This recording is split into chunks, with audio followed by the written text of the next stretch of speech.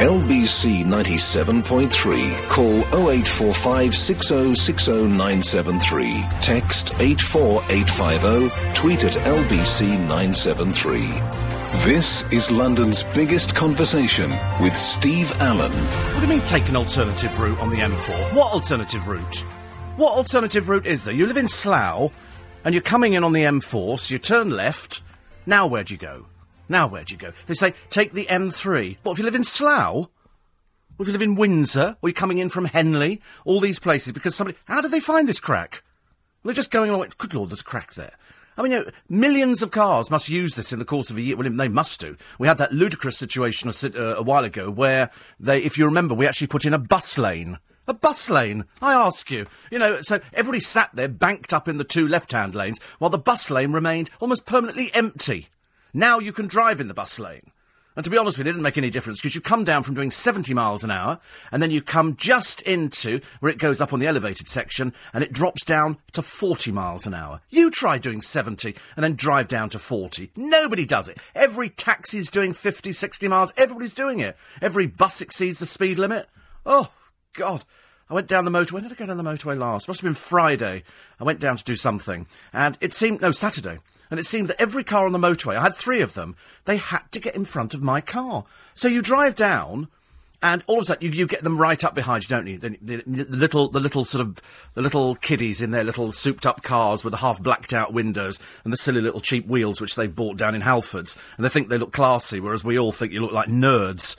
And so they come right up behind you. So all I do is I just touch the accelerator, because I can do 0 to 60 in about 3 seconds. It's as simple as that. This thing takes off. It's super turbocharged. It's double, it's double everything. And you push it down. And so you leave them behind. And so they then obviously get the hamsters working on the wheels. And they've got to get in front of you. So they then, once they've actually got up speed and they're going downhill, they've got to quickly nip into the left-hand lane and then cut in front of you, because it obviously makes them feel better. And you look at them, and of course I give them all, the typical, well done you're a very bright, intelligent person kind of look, and withering generally.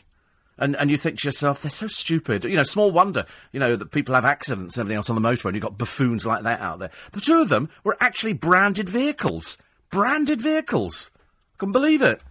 Anyway, there's still water all over the place. Luckily, not raining in London this morning, so that's good news. Not that it'll make any difference when you're sitting on the M4 in the traffic jam from mother of all traffic jams.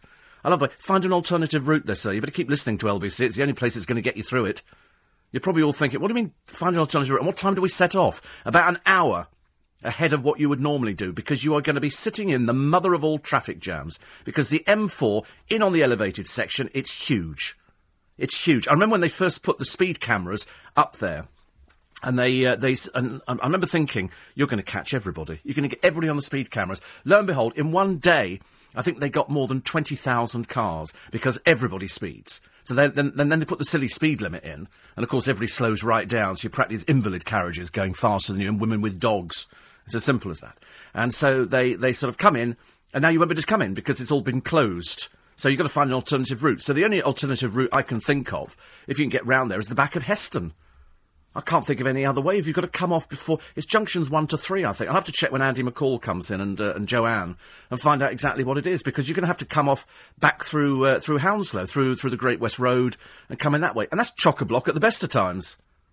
So it's going to completely screw your day up. It really is. I mean, as if the tennis didn't do that. It's funny, they all said yesterday, they said, London will be deserted because of the tennis. No, it wasn't. It was chock-a-block yesterday. Absolutely chock-a-block, because there must have been a run-on or something like that, because I came into town, I was going out for lunch, and I sort of came through thinking, I'll park on Pall Mall, every single parking bay taken out, and then all of a sudden, all these blooming runners. I've never seen so many people. So I managed to get round Pall Mall, and then I looked at Trafalgar Square and thought, well, blow that for soldiers. I'm not going round there, because that was chock-a-block as well. So in the end, I parked up, phoned the friend I was having lunch with, and said, listen, I'll collect you. You tell me when you've left the building. So it was obviously here. And then I'll just nip round the corner and pick you up, because I'm just parked up a little way away. But everywhere you look, and have you noticed that tourists have this inability to understand what the colour red means? So if it's a little red man, they walk. If it's a little green man, they just sort of stand there looking a bit blank. So, of course, I'm constantly, beep, beep, get out the blooming road. And once you've got a crocodile going, it's never-ending. You know, we've got all the tourists in town, which, don't get me wrong, I love the tourists. You can't go down the Mall, because presumably they're digging that up for something. It must be for the Olympics. But the whole of the Mall, St James's Park, it's a real dog's dinner, but at least it's providing work for people, so that's quite nice. And then we all sit down and watch the tennis. So I went and had dinner, came back and the tennis was still on. Went out, had a couple of drinks, came back, the tennis was still on. And then everybody goes, oh, Andy Murray has lost. And I thought, well, it was expected, but he played a good game. You can't fault him for that. He played a good game. I mean, frankly, he's as boring as a plank. He's the most dull man I've ever seen interviewed. Not half as boring. Who was that other one? Tim Henman. Oh, he was dull when he played tennis. He was even worse when he was doing the commentary. I've never heard such a boring man. God in heaven. Where did they get it? Give him a personality, for Christ's sake.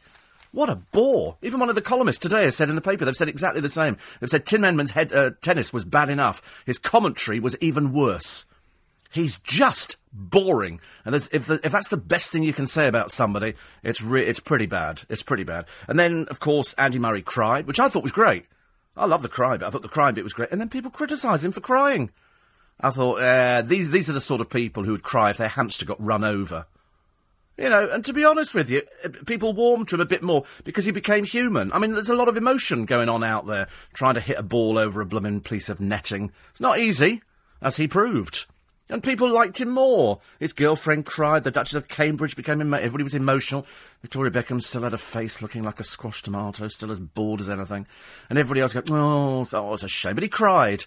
And then people on LBC phoning up going, oh, it's wussy to cry. Yeah, I bet you're a wow at funerals. Oh, dear. And then I got the best package I've had in my entire life, which came in from Bill, from Enfield, who sent me in. I was talking about theatres. Sure, well, we always talk about theatres on the programme, and he had some lovely theatre programmes. And these are from all sorts of... They're absolutely lovely. I mean, they really are. The Bedford Palace of Varieties. I mean, these theatre posters, one of them goes back to 1894, and... on this particular one, it's got loads of adverts for loads of people, and the programme was a penny. And it starts with the overture, and you haven't heard of any of these people on here. They've got jugglers, musical and comedy artistes, a clay modeller called Ravel, Joseph Henley, Abel and Welsh, grotesque eccentrics. I mean, these are absolutely wonderful. They're really super. Parkhurst Theatre Holloway. Kind of figures why they named the prison there. And it even tells you where you sit. It's not a big theatre, the Parkhurst, but they had Dick Whittington. Dick played by Miss Jenny Richards, and Alice, his sweetheart, the dearest little maid ever made, Miss Florence Trevelyan. And it's absolutely wonderful. And you can stay... You can actually go to the theatre for the all-in price of 2 and 6pence at the side. Or if you want to go in the pit, it's £1. And it had 11 scene changes. And also, it's got wonderful things here. The original F. Stone purveyor of the best American beef in Fonthill Road, Finsbury Park. In fact, they've got 4 shops. Newington Green, Horns... I wonder if they're still around. The Suisse Cafe Restaurant, Seven Sisters Road. These are lovely things. Obviously, you must have collected these over the years. The Borough Theatre, 2pence it was. 2pence for this particular programme. Absolutely wonderful. The Empire in Penge. Penge, you had an empire. You're very lucky. You should be very thrilled. And they had a wonderful thing, a mystery sensation by Dion Tetheridge. But then the London Alhambra, Leicester Square. This is my favourite brochure of all time, because this programme here is from 1922. 1922, and if you want to sit in the circle, it was 3pence. And there's all sorts of restaurants which are in here, and they've got the Dancing Demons. They've got everything. It's just absolutely wonderful. It really is. Really lovely stuff. So thank you very much indeed for that, young man. Very, very nice. And I shall read them more closely a little bit later on. So I've been through the papers. Okay, typical Monday, nothing. Okay, because I can't find anything. So what they do is they reprint Sunday, except for Jamie Oliver's wife, who checks all his emails and texts, and she thinks that's normal. Well, it isn't. It's only normal if you suspect him of cheating. You know, if you actually trust somebody, why would you check their texts and emails? But she's in all the papers. She says, I check them to make sure that he's not cheating. I know this was I mean, I think that is really sneaky. I think that's really sneaky. You know, you almost wish he was. She says, I'll check his email, I'll check his Twitter, I'll check his phone. Everything seems fine, she says. He says, I'm a jealous girl, but I think I'm fairly laid back. I think you're on a knife edge. I think you must be completely barking mad. You check all that stuff. And this is a marriage, is it? God. Must be really terrible for you every time he goes out and he puts his arm around somebody. You must absolutely hate it. Strange enough, in a 2008 interview, she said, I'm very secure. People say, oh, you can't trust a man 100%, but I'm afraid I say I can. Well, you don't.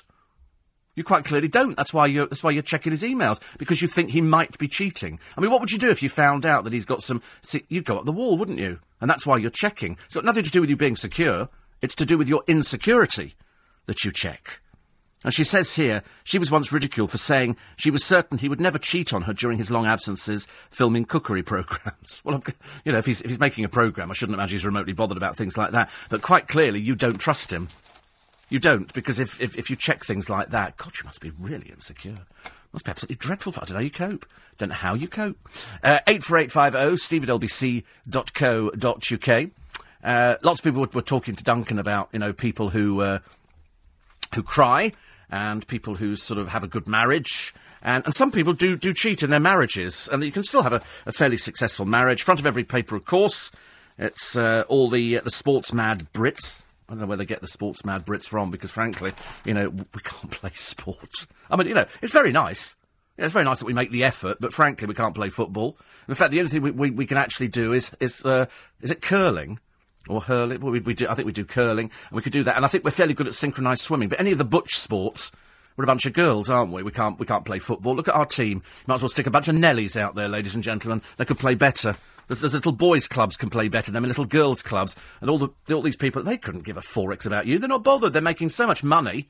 Why would they worry about a little bit of football so we lose a game? Pff, nobody fires them. Nobody fires. They don't come back and go, right, that's it, you know, we're going to take you off, you have to go and be a window dresser or something like that because you're too girly. Because we can't play football. Now we can't play tennis, but then we never could play tennis, could we? I mean, Tin Henman never could. How we ever made that much money on losing, I've got no idea. But if that's what losing is and that's what it gives you, I want to be a loser. But sadly, I'm not. I'm a winner. And that's why I'm here telling you it's 4:15. LBC 97.3. LBC 97.3, London's biggest conversation with Steve Allen. I see that Amy Winehouse's mum thinks her daughter's been reincarnated as a butterfly. Hate to tell you, but it's not true. Okay, she's not back as a butterfly. Okay, that's the way it goes. I'm sorry, you know, don't want to sort of pop your balloon, as it were. But she says, I'm pretty sure she's come back as a butterfly because she'd love the freedom of flying. I know the amount of drugs she took, she probably thought she could fly most of the time, I would think. Poor soul. But anyway, there's the book out, which Mitch has written, and I suppose somebody's got to say something, haven't they? I mean, actually, she pitched up Amy Winehouse the other day. I was watching a programme, which was the commentary was so awful that I had to check who it was, and I realised it was Peter Andre. God, he's a drip. God, he's awful. And he was doing this... Anyway, Amy Winehouse pitched in with some record, which I can't remember what it was, but it was brilliant. It was absolutely brilliant. And I was nearly tempted to go and buy an album. And I thought, no, am I going to listen to it? No, probably not. Probably not. And yesterday I was ferrying some people back. We'd all been out for lunch at the Wolsey, which is very nice indeed. And I had roast beef and Yorkshire pudding, and it was just the best roast beef I've ever had. I mean, it was just a nice day, apart from all the traffic. Very stressed with the traffic, very stressed with everything. But we got a parking space literally over the road from the Wolsey, which is up next to the Ritz. And I'm then taking everybody back in the car. I can't remember if I started telling you this story, but anyway, yes, I did. And so I'm taking people back, and it was just really nice, actually. London was looking its best, but there was a big Greek march taking place, just as we were all crossing the road, and they held up the march for us so we could get across the road. It helped that we had a celebrity with us, I think. But I was talking to the person I was having lunch with yesterday about Amy Winehouse, because Amy used to go to this friend of mine's house and have cups of coffee and tea and stuff like that, and they used to have chats, which is most unlikely alliance. But that was that. So I thought, and as we're driving through, I've got my iPod playing in the car, and halfway, the person who was sitting in the front said to me, "Is that a Christmas carol I'm listening to?" And I went, "Yeah." And so I turned it up a bit, and it had got to the section of my 4,800 tunes, which was the Christmas section. So we were playing Christmas carols, and the person in the back of the car just collapsed in giggles. I went, I cannot believe we're sitting in the back of Steve Allen's car in the middle of so-called summer, when the weather is so vile, and we're listening to Christmas carols. And I said, well, there you go. Life is ever stranger, as it certainly is for Tom Cruise, who's in all the papers again today. He's with his best friend. This is the leader of the cult, the Scientologists, and they spent a fortune on gifts for him. They even tore down a giant eucalyptus tree to make him a pen. It's all a bit bizarre, because it turns out the leader of the Scientologists, whose name I can't pronounce, liked buying things. In fact, he went on Tom Cruise's honeymoon. Which is somewhat peculiar, isn't it? It's not normal, you know, there's you, the wife, and the bloke who runs Scientology. You know, we don't know if he's married or he's not married. We don't know anything about him. We just know he runs Scientology, and he's obviously very enamoured of Tom Cruise, because they like celebrity members in Scientology. So he bought him all these gifts. At one point, they had a luxury coach called Silver Screen, and the actor, it says here, demanded that it was fitted with a drawer to keep slippers in, so people didn't walk in on the carpet with dirty shoes. I had a friend like that once. He had carpet fitted in the house, and it was cream. And every time we got to the front door, he'd go, you have to take your shoes off. So you had to walk around in your socks, which is nice, but then don't have beige carpet put in. So Tom Cruise is desperately trying to get his wife back. She's not interested. And people are still talking about crying, which is a little bit of a sadness. So if you are thinking of coming into town today, and you're coming on the M4, I'd set off now, because you're going to need to, because, I mean, the A4 will be at a standstill later on, as you will discover. And then there's a woman, quite clearly she's out to make trouble, OK? Because this story is just, it's a non-starter, it's a no-brainer. It's a woman called Holly. And Holly Beckett, 22, she's a mum, of course she is, she's 22, and she goes out and she goes to Tesco and she sees two dolls, one black, one white. Both the same dolls. They're both Emmy baby dolls. The black doll was cheaper. The black doll was £4.97 and the white doll was £5.96. So she complained. She said, this is outrageous. I mean, because quite clearly she's not the most intelligent person, and because she didn't know the full story, she's seeing something that isn't actually there. And she reckoned the reason for the price variation was because the dolls have a different ethnicity. OK? This woman sees problems where there are no problems. So, and she asks other customers, what do you think about that? Look, black doll, cheaper. To be quite honest, I'll be snapping up the black dolls like there was no tomorrow, because they're quite clearly cheaper. And so she thinks she's being really bright and really clever, so she complains to Tesco's. But I mean, they have different names, but the dolls are the same. They've got, different coloured skin, quite clearly. One is sort of, a dark doll, and one is a lighter doll. And one's got a pink outfit, one's purple, and they make different sounds. And pictured on the side of the box, on the black doll, is a black little girl playing with a doll. Why, it shouldn't have been a boy. You see, I'm complaining about the boys, because normally boys play with dolls, and it's nothing the matter with that at all. That's great. You can have boy dolls. And then on the white box, there's a little white girl playing with the white doll. So she reported the price differences to somebody, because by this time she's incandescent with rage. She's so cross she can't see anything. She's not, as I say, the most bright person. So Tesco's have come back and they've said, it isn't about... she said, it isn't about the money, because when she complained to the store staff, they tried to offer the white doll at the same price as the black one. She said it's not the money, because she's a bit like that. She said it's the fact that the white doll is a quid more dear than the black one, and that can sow all kinds of ideas in people's heads. Quite clearly yours, love. Because as Tesco said, the black doll has only just come on sale, so it's offered at a discount. Because if you checked in the shop the other week, the white doll was being sold for £4.97. So all they've done is they've introduced a new doll, and they've put it in at the lower price. The product is being sold at an introductory price, that's all there is to it. So, silly little Holly, made yourself look a complete turnip, haven't you? Because you didn't check properly. You just sort of thought, oh, that's wrong. Even though she's white, I don't know what she's complaining about. She'd been black. She'd been buying the things up like there was no tomorrow. So, silly little Holly, and, really... You should have checked properly. You really, really should have checked, because it just made you look daft. here we go. It's at Dudley in the West Midlands. It's a disgrace and it's disgusting, she says, because I have to pay £1 more for a white doll. Well, don't buy it. Buy something else. Try and be an adult. She's 22 years old. Quite clearly your brains are in your feet. Ridiculous. Oh, by the way, I knew I was going to bring you up to date with something. And the up-to-date is Marks and Spencer's are still cheating you on the newspapers. This is week 3. You'll remember that Marks and Spencer's head office, apparently, that's what the manager said, its head office, haven't changed the prices on their newspapers to reflect the price on the front of the newspaper. So when you went in yesterday to buy The Sun, it comes up as £1 on their till, but in fact it's 50p. If you want to buy the Daily Star, it's 60p. On Marks and Spencer's tills, it comes up as 95p. If you want to buy the Sunday Express, it's £1.30, but it comes up on their till as £1.35. So I mentioned to the bloke on the till, who was the same one who served me last week, I said, they've still not done anything about it. He went, no. He said, I'm surprised. I said, are you really? He went, no, not really. Marks and Spencer's couldn't give a forex about you. And so unless you actually check your bill, Marks and Spencer's are charging you extra. Now, it's fine if you're just buying the papers, because that's all the people look at, the papers. But if you're doing all your shopping, how many of you sit there and check every item as it goes through on the till? Nobody. You don't check it. So it'd be quite easy to be paying well over the odds for the newspapers, because for the third week running now, Marks and Spencer's have not put their house in order. This is ongoing. This is on. How many times does it take to remind Marks and Spencer's? The third week we've now reported it. The third week. Do you think we can dare go to a fourth week? Answer is yes, we probably will, I'm afraid. Probably will. Jade Goody's ex, Jeff Brazier, has found a new love. Do you know, I'll tell you what, Jeff, do us all a favour. It's very sweet that you're bringing up the kids. It's very sweet that you're a bit thick. It's very sweet that you don't have a career in television or anything else like that, because, frankly, you're rubbish. But don't keep going. We're not interested in your life or anything about it, OK? Try and live out of the media. I know it's not easy. I know that you like the limelight, and I know that you're desperate to be something. But, frankly, you've had your 5 minutes. Stay in. Keep your girlfriend and you together, look after the kids, stop parading everybody in the limelight, OK? Because it'll come back and it'll bite you on the bum. And then all of a sudden you'll be crying and nobody will have any sympathy for you. You know, nobody is interested. Nobody's in. He's going out with a Page 3 girl, but that's about his sort of level.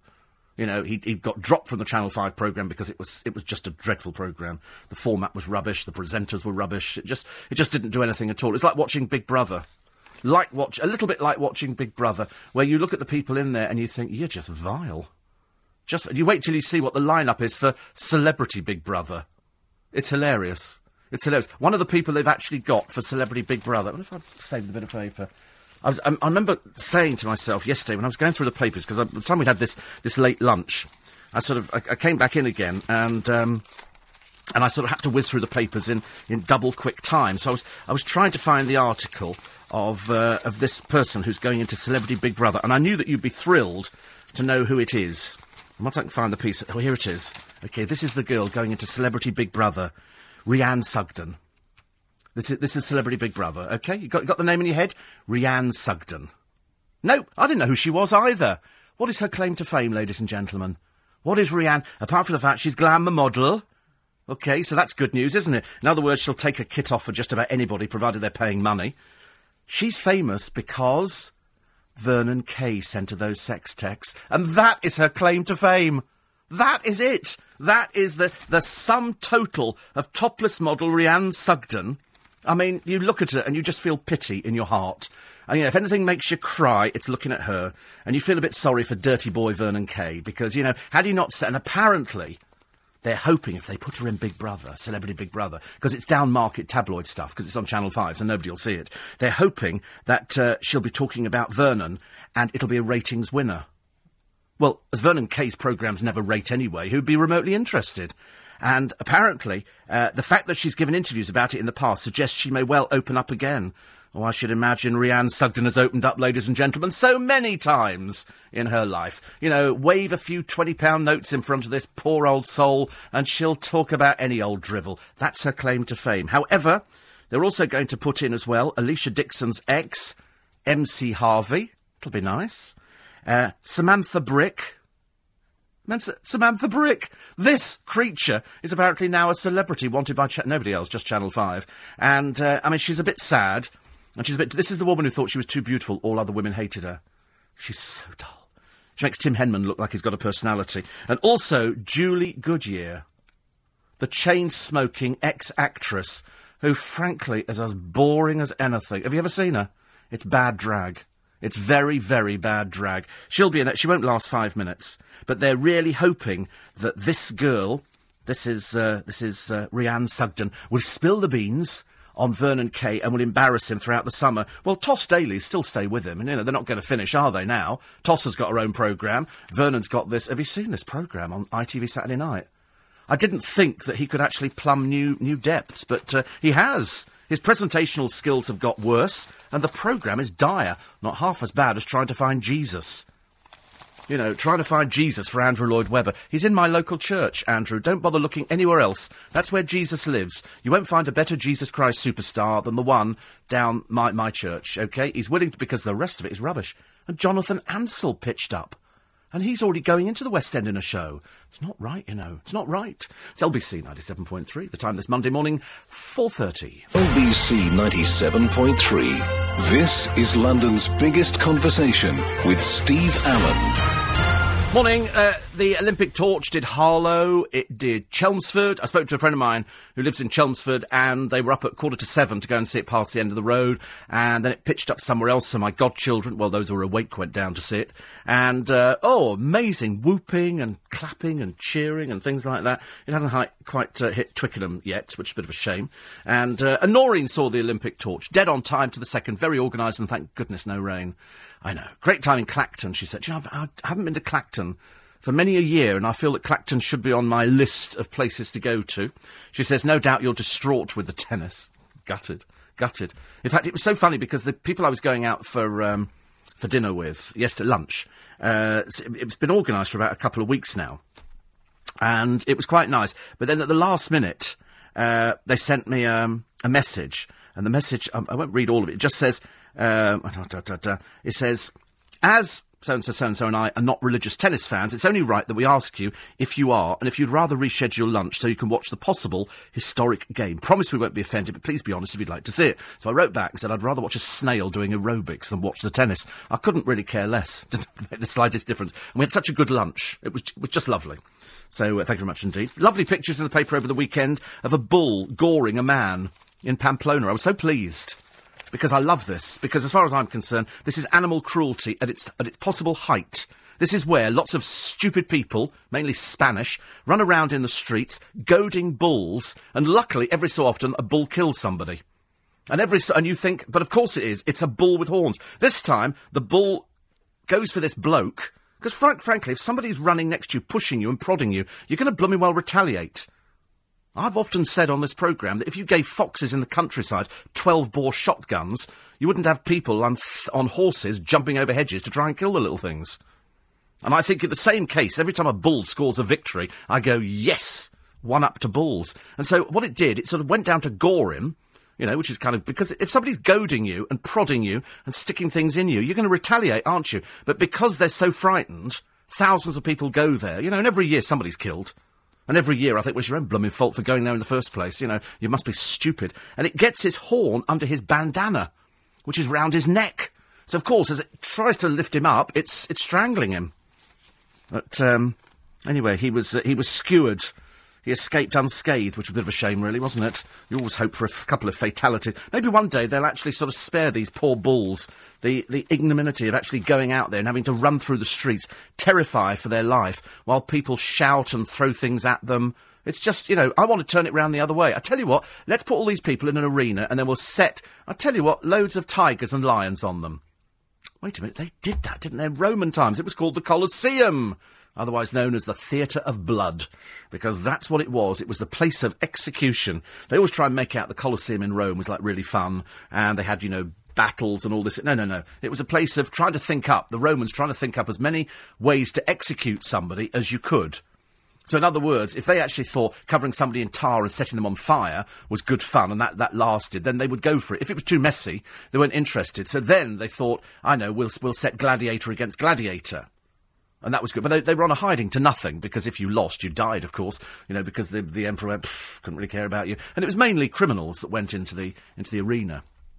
And so when you go to Rome and you look at the Colosseum, or what's left of it, and the bits that they've sort of built up again, it was just amazing. They kept all these people downstairs. They brought over wild animals like there was no tomorrow. I think in the course of a week, something like 10,000 animals would be slaughtered in the ring. It was just, they actually couldn't find, and they put everything in there, from elephants to snakes to buffalo to tigers to lions, anything that they could think of that would add to the interest of the spectators who would sit there, you know, on their lunch break. It was a wander in and wander out place. You know, you bought a seat, you wandered in, you ate your popcorn, your Roman popcorn, and then you watched sort of about 300 people dying. And in the course of a week, they would probably execute about 300. And if you were unlucky enough to be a gladiator, you were unlucky enough to lose and the emperor put his thumb down, that was the end of your life. And then they just dragged you out. I remember watching a film once where they had an execution machine which ran across the middle of the Colosseum. And what it was like a giant bar, but underneath it were scythes.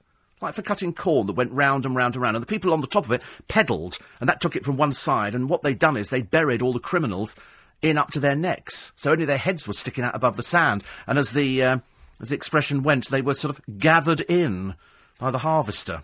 Quite gruesome, quite gruesome. A bit like watching tennis, actually, at the moment. Mind you, at least we don't have to worry about that, do we, for a little bit more. For some strange reason, there are lots of stories in the paper today about Ian Huntley, and his brother has come out telling stories. I know it's 10 years on, but to be honest with you, I don't want to know anything about Ian Huntley. I really am not remotely interested. He can die screaming in agony, as far as I'm concerned.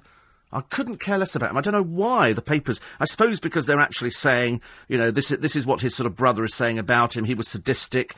He said, you know, I don't ever want to see him ever again. Well, I'm assuming that's the way it would go anyway for most people. But that was in the paper yesterday, so they've actually put it out in the paper again today. Then they've done lots of features about today. Chocolate sponge has been voted Britain's favourite cake. Chocolate sponge? The most miserable cake under the sun. Apparently, the tea time treat beat Victoria Sponge to the title. In third was 1980s phenomenon Black Forest Gateau, ahead of carrot cake and coffee cake. Oh, dear. Apparently, it's one of these television things, and they've asked 2,000 people. And so, in other words, at number 10, angel cake. Can't remember what angel cake is now. Is angel cake a sponge, I think, with cream in it or something like that? I think that's what angel cake is. Number 9, banana cake. Oh, it's got the icing on top of it. Oh, right. Banana cake. We never did banana cake. Never did banana cake. Christmas cake, number 8. Come on, hands up. You never eat Christmas cake, do you? It sits on the side. My mother used to make a Christmas cake every year. She'd ice it. We'd have the same blasted Father Christmas in his sleigh and a Christmas tree sitting on the top of it.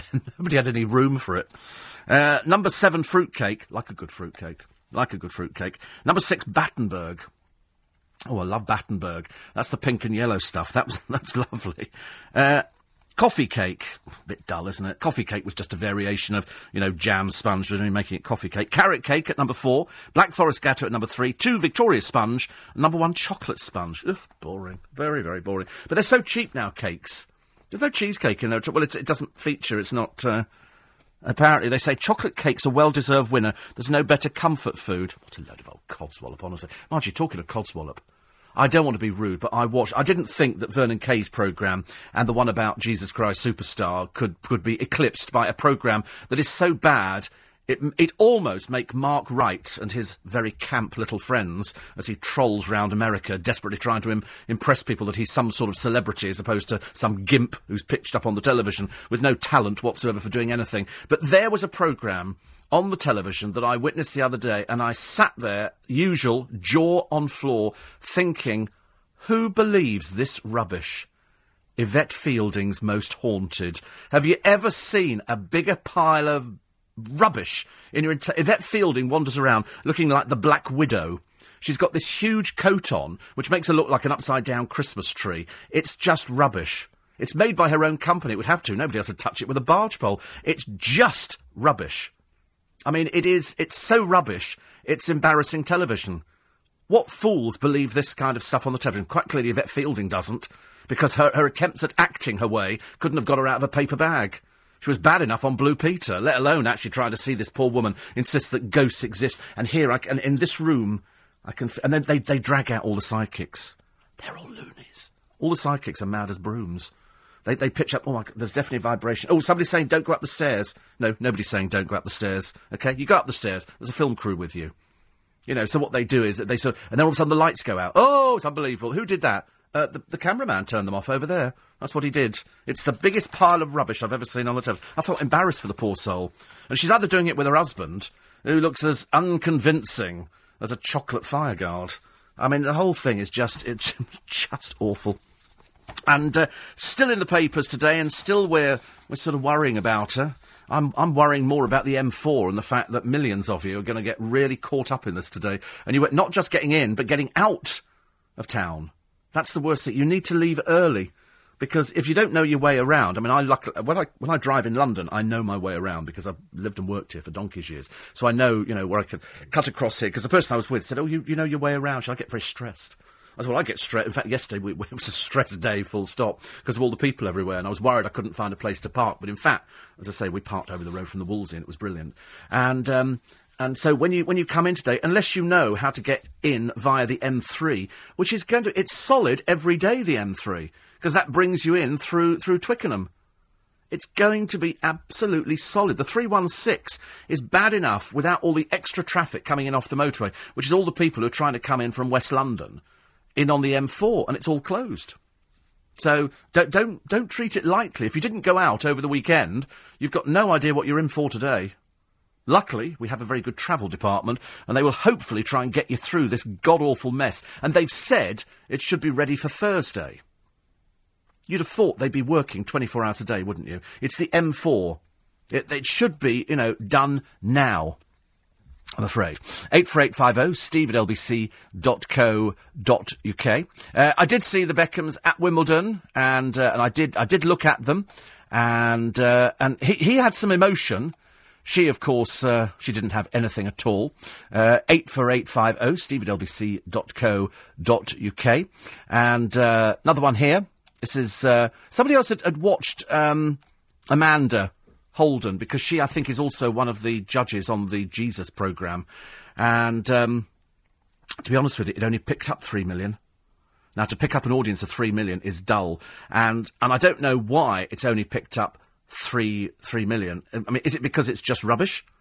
Is it because you're not remotely interested in a programme that is lining Andrew Lloyd Webber's pockets? It's a programme, for Andrew Lloyd Webber, for his benefit. It's not for anybody else's benefit at all. It's for his benefit to find somebody who can sing the role of Jesus. I mean, what an insult to people in the industry. Thousands of singers out there going, do we have to go through a television ordeal? Yes. Why is Jonathan Anson on there? Jonathan was in the group G4, and he's got a very successful solo career. But he's already, at the moment, he's rehearsing for A Tale of Two Cities. So if he's rehearsing for A Tale of Two Cities coming into the West End, what the dickens is he doing auditioning for this one? Is he going to ditch the other one?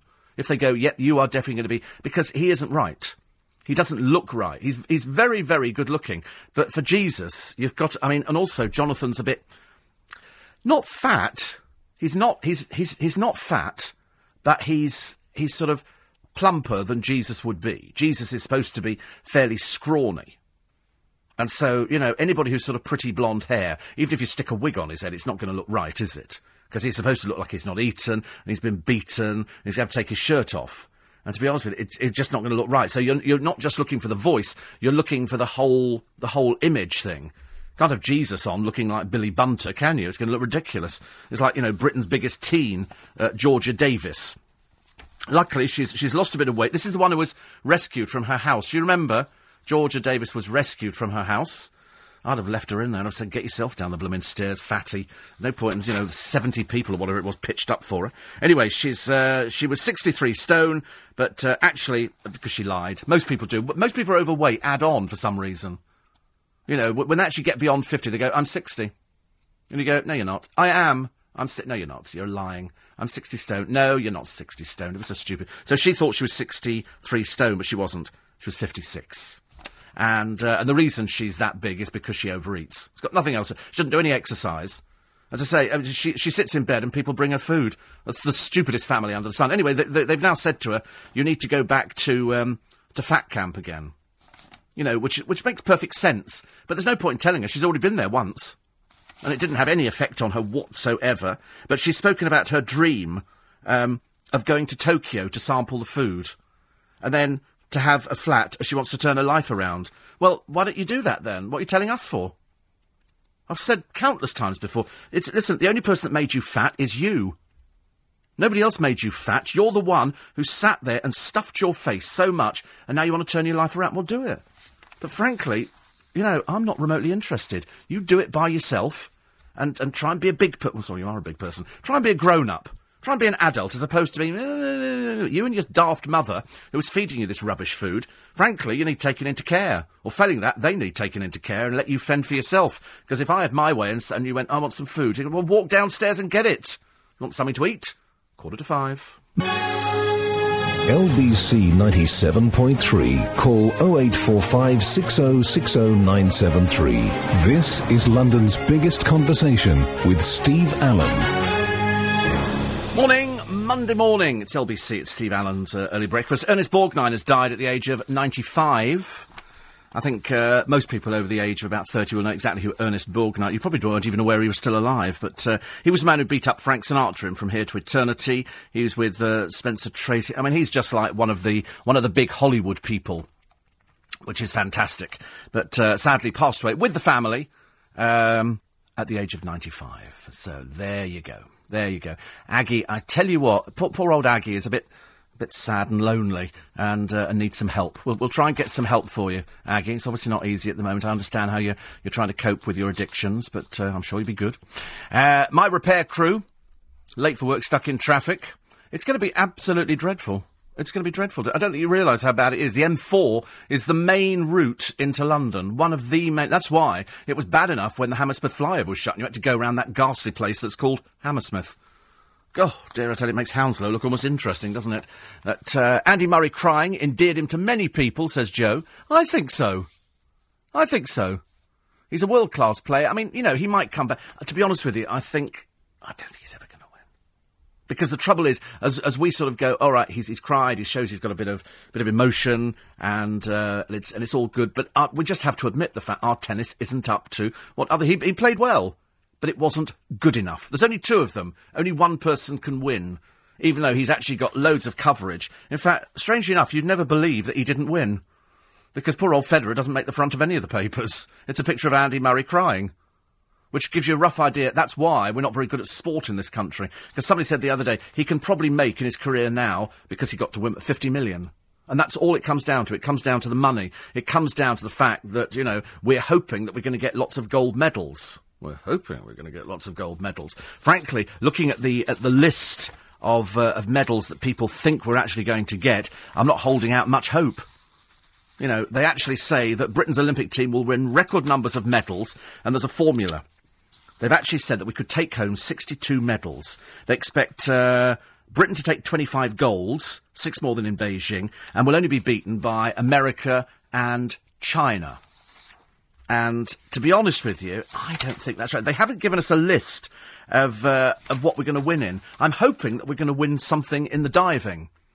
But I've got this horrible feeling that, you know, because Tom Daley doesn't have his dad with him, who pushed him very hard, very, very hard, I think he's sort of lost his way. He loves doing his interviews now. He loves playing the celebrity. Have you noticed the amount of people pitching up doing television adverts now? There's loads of them. They're all doing them. Even the bloke behind the choir, he's pitched up doing a shoe advert. Everybody's doing these adverts now because it pays so much money. And so Tom Daley, in theory, he doesn't need to do anything at all. He can spend the rest of his life just doing photo shoots. Perhaps he's got an autobiography out. He's not even 20, he's got an autobiography out. And that's why there's no incentive. So people say, oh, Andy Murray can make 50 million. And he's thinking, wow, 50 million, that's good. And the agents will be banging on his door. Can you do this? Can you do that? You know, crying is good. They'll weave something in about the crying. You know, real men cry.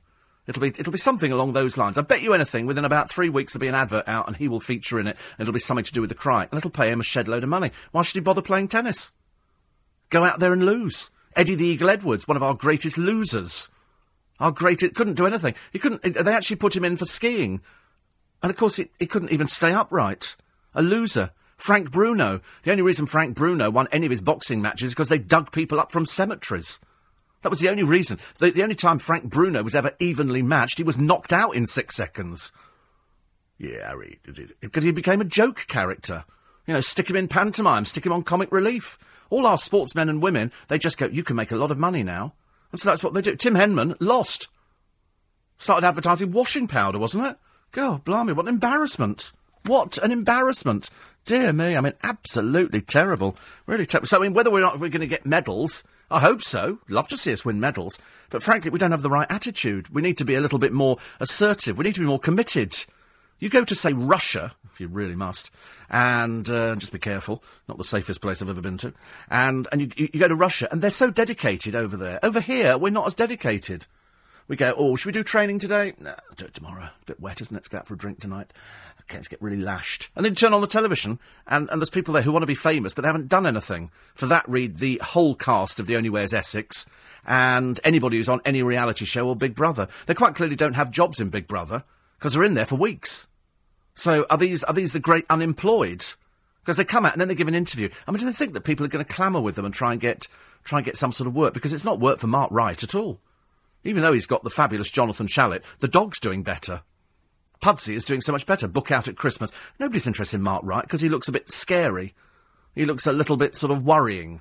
So when you go through the papers, you see all these people. It's, as I said before, the famous person in Big Brother is the girl who received the sex texts from Vernon Kay. And that apparently makes you a celebrity. Prostitutes become celebrities because they've slept with footballers. It's amazing. It's absolutely fantastic. You know, I've often said, if you want to be famous now, become a prostitute. You know, there's no point in working hard because you're not going to get any reward for that whatsoever.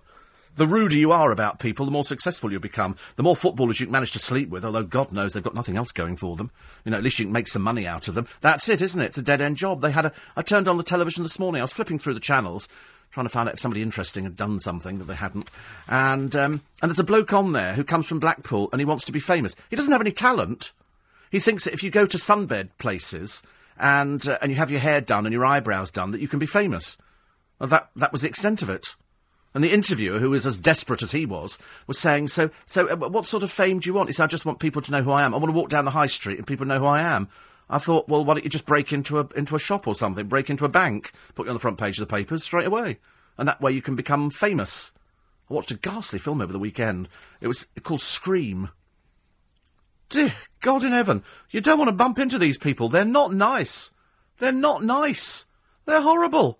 They're absolutely awful. It was the most dreadful film I'd ever seen. But she achieved her objective. She wanted to be famous, the girl who did the murders. Oh, God, have I ruined it for you? Oh, good. So anyway, it's her, it's the girl. OK, it's a double bluff. And she wants to be famous. That's the whole idea in it. She wants to be on the front page of all the papers. What amazed me in it was every time there was another sort of attack. I mean, at one point, she attacks this poor girl in a hospital. There's no nurses, there's no doctors, there's nobody in this hospital. She appears to be the only patient, there's no panic button, and the lights are always very dim. Have you noticed? Nobody's got above a 25-watt light bulb. And she gets attacked in the hospital bed. And then you go down the road, and there's a fancy dress hire shop with the Scream mask. You know, it's like I watched Daniel Radcliffe's The Woman in Black. So he arrives on a cart. And here is the house, and it's always at night. Nobody ever arrives in sunshine, do they? They always arrive, and it's dark, and the mist is swirling around. And he goes into the house, and I'm going, and he flicks the light switch, and the lights don't come on. That's about as far as I would be going. I would be back on that horse and cart and back to the mainland, but he couldn't because the tide came in. So he had to go into the house. And where does he go? He goes into the cellar. Now, to be honest with you, with a house that creaks and doors that slam shut, there ain't no way I'm going near the cellar. So when I watched Scream, I was thinking... I mean, at one point, this woman leans up against the door. Big mistake. Don't ever lean up against the door because the person on the other side has got a sword which they push right through. So it went on. It was a catalogue. And I thought, why am I watching this? Kids love it. My godchildren loved it. They absolutely loved it. Although the biggest sort of came when some bloke banged his head on a hanging basket. Because he didn't know what it was. He sort of went, bang, hanging basket. And my godson, who's 14, went... I went, what do you watch? Why do people watch things to be scared? Very strange. All very, very strange, I'm afraid. Anyway, lovely picture of, I think it's Mario Balotelli. He's a rather silly little boy. Here he is, swigging champagne from a bottle with his shirt off, presumably in a club surrounded by... Well, let's just say the sort of girls who go to those sort of clubs, OK? They're looking for somebody like him, I'm afraid. It was in the French Riviera, and he got a shoulder massage. He was in a VIP room in Saint-Tropez. God, you feel a bit sorry for them, really, don't you, these footballers? They don't have much to do. You kick a ball around, and sometimes it goes in, that man misses it, and it goes in the net, and other times, you know, you kick it and it doesn't go anywhere at all. But it doesn't matter, because you're earning £150,000 a week. Who cares? Who cares? 84850. If Frank Brewer is such a loser, how come he beat Joe Bugner? Don't be so stupid. Did you see Joe Bugner? Vastly overweight, out of condition, hadn't fought for donkey's years. Most of Frank Bruno's contestants were either pitched up from old people's homes or dug up from cemeteries. You'd never heard of half of them. As I say, the only time he fought somebody who was equal weight, they punched him out straight away in 6 seconds in Vegas. You remember that one? I remember it vividly. Lots of people trotted over from this country. Ooh, Frank Bruno. Bang, out. OK, back to the casino. Let's get it all over and done with. 84850, steve@lbc.co.uk, especially if you think we're going to do well with the with the Olympics. And if you've got a brilliant idea of getting into town, if you're an M4 traveller, you reckon you found the way round it today? Because I don't know how people are going to get round this, because every road that you're coming in off, that's the whole idea of a motorway. It's lots of lanes to get you in. Admittedly, the amount of traffic has increased over the years and the motorways have not increased in size, so they're still the same size motorways. But when you come off, say, the M4, go to the 316, you might as well give up. It only takes one car to break down. In Knightsbridge the other day, there's a chauffeur car waiting outside a restaurant. Everybody had to go round him. Not a policeman in sight. Not a policeman in sight. You know, it's at times like that you wish that we could all be policemen for the day and go, move your car now. Move it now. You're holding up London's traffic. It's the only way to get through. I'm listening in Tasmania. Over here, if a supermarket gets the price wrong on the bill, they give you the item free and your money back. That would make M&S get the price right. This is week 3. Week 3, they've still not managed to sort out the problem with the papers. It comes to head office. I don't think the manager told them at all. In my heart of hearts, I do not believe it at all. I watched Pierpoint yesterday, very moving movie. I've ordered the autobiography from Amazon. I've just read one about the Krays, which is a man who I think used to work for the Krays, and I think the book is called The Man Who Brought Down the Krays, and he turned Queen's evidence against them and then disappeared abroad for about 40 years. He was quite an interesting character. The book is very, very interesting. I mentioned it to the people I was having lunch with yesterday, and the lady in question said, yes, I've heard about that book. I said, it's a very interesting read. You'd think he wouldn't want to come back. The man who sold the Krays down the river, and he's back now and he's written a book about it. All very, very worrying. Very, very worrying. Paul says, I agree with you about Andy Murray. For years now, the press have told us he's quite a nice bloke, but we saw nothing of it until yesterday. Even if we had have done, maybe more people may have supported him in the first place. Even your colleague, Mr. Dale, was crying, as he said. Was he crying? Was Ian Dale crying? He's such a wuss, honestly, really is. I mean, I didn't cry, but I thought it was good that he did cry. And, by the way, we think we know who you had lunch with and you had cuppers with. Yes, absolutely. Oh, right. Right. And the reports are coming in that Ernest Borgnine has died. Yes, he has, at the age of 95. Poseidon Adventure, Dirty Dozen, and Ice Station Zebra. News is next. LBC 97.3. Call 0845 6060 973. Text 84850. Tweet at LBC 973. This is London's biggest conversation with Steve Allen. Morning, Monday morning. I love the idea that it seems odd to hear, doesn't it, on the news with Sam Pittis, that they've just lifted the hosepipe ban. You know, certain parts of the country flooding, you know, cars floating off down the road, and they've just lifted the hosepipe ban. And you think to yourself, no, you're not serious. I mean, we've got that much water. That much water. I mean, it couldn't actually be worse, could it? Every time you go out there, I mean, you think to yourself, this is just absolutely ridiculous. And they go, we've just lifted the hosepipe ban. They were right, though, on the news, that it's right that you should worry that coming in on the M4, you won't be able to.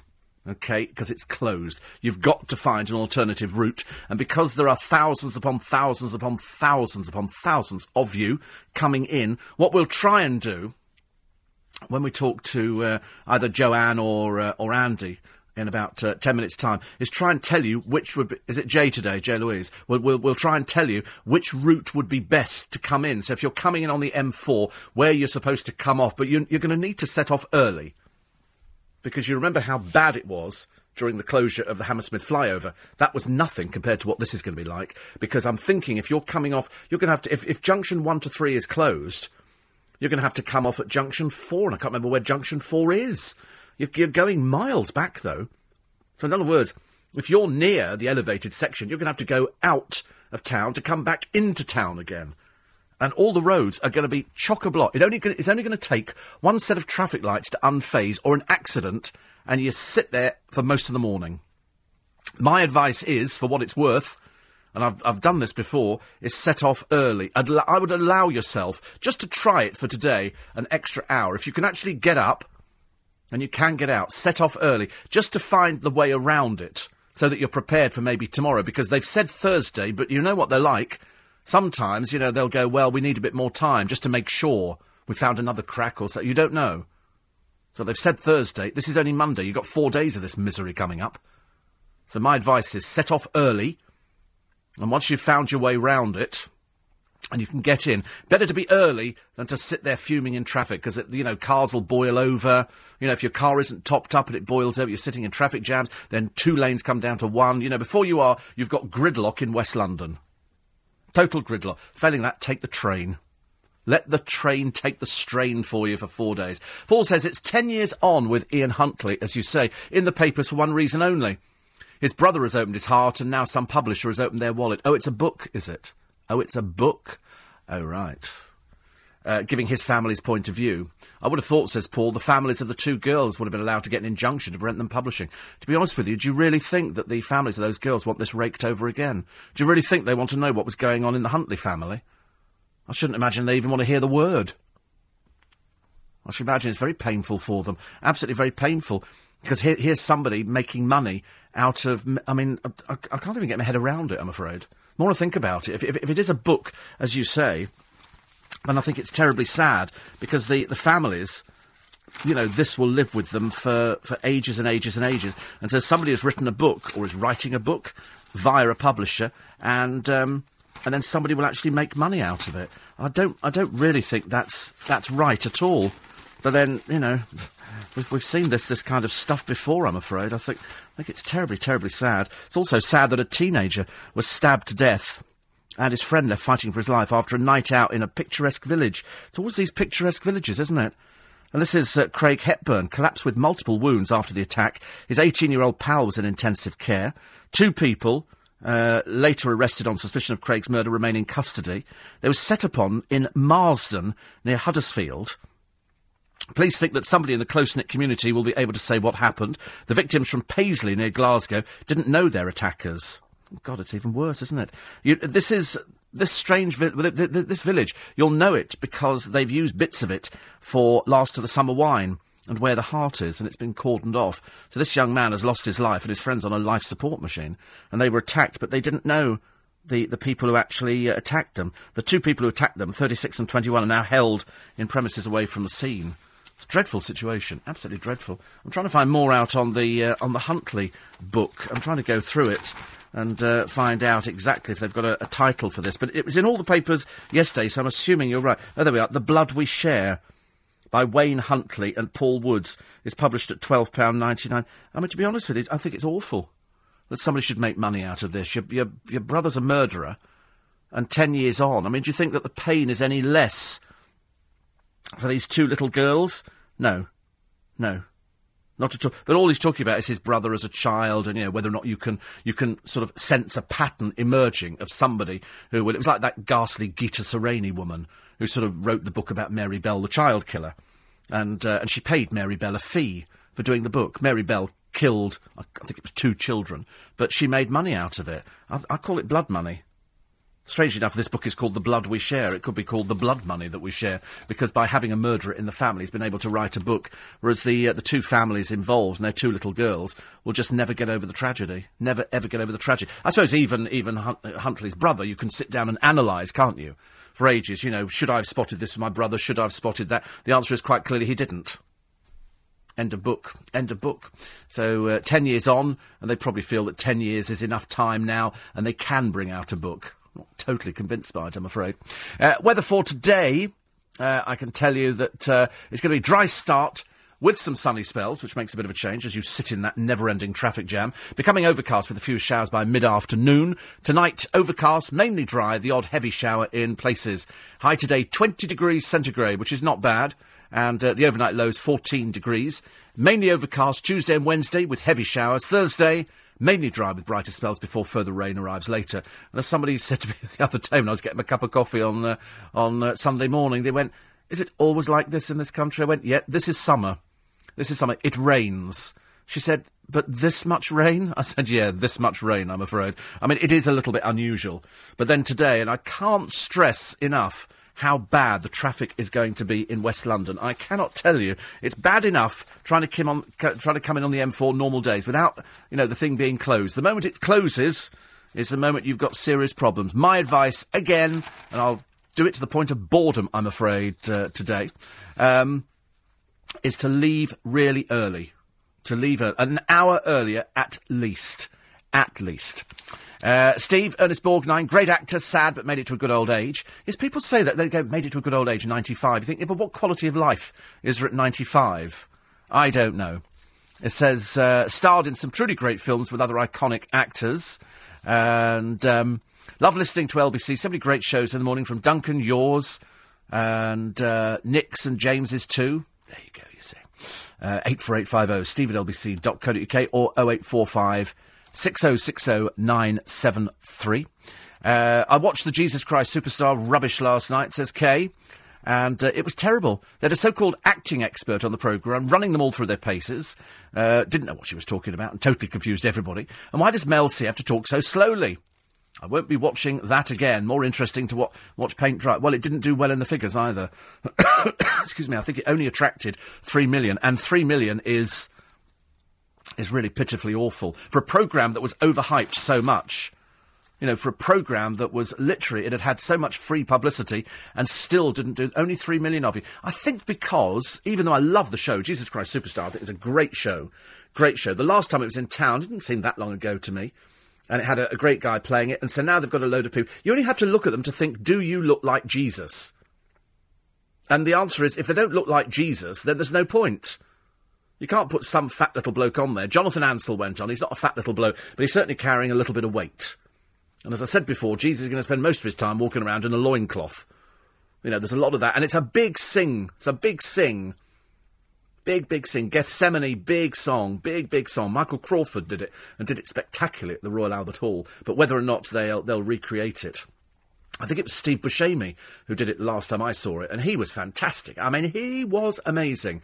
You know, just stupendous. Frankly, they need to go and get him back again. There's no point in having a television programme to put somebody back on it again. The entire film, Went the Day Well, is on YouTube. They showed it on the television again the other day. Such a good film. Well worth it. Strangely enough, I mentioned last week about a soap, and I mentioned about Coronation Street, and I said it was so awful at the moment, it was laughable. The scripting is so bad, the acting is nothing short of pantomime.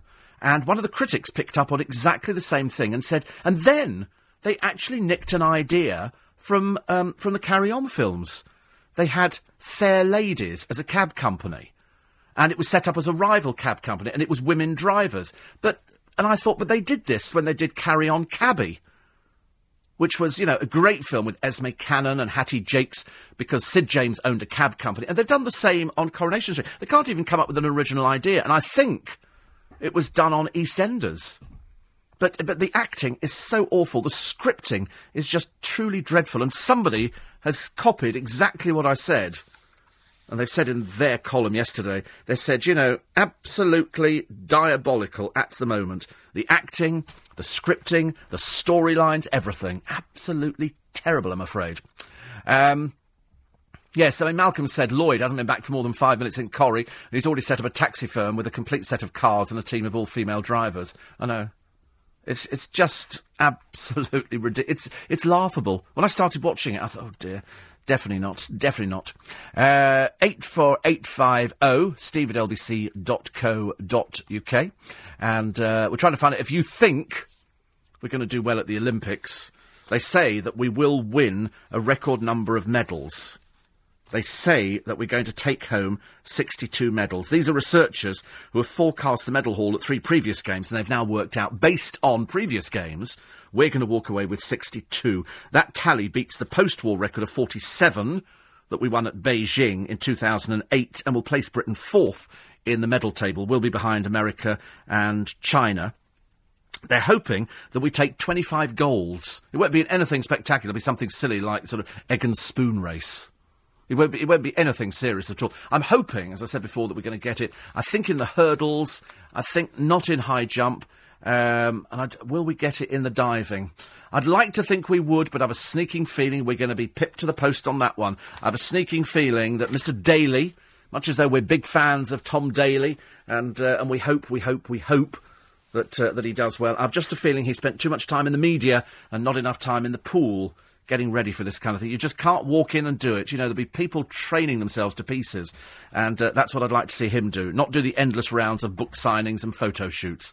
Because if your dad was here, he'd be rapping your knuckles and have you out straight away. But I think you've got a bit lax in that department. So let's keep our fingers crossed that he sees the light before the end of the day. Talking of the end of the day, we'll have the travel for you in a moment. You need to keep your ears firmly pinned back for that. Time now, 5:15. LBC 97.3, London's biggest conversation, with Steve Allen.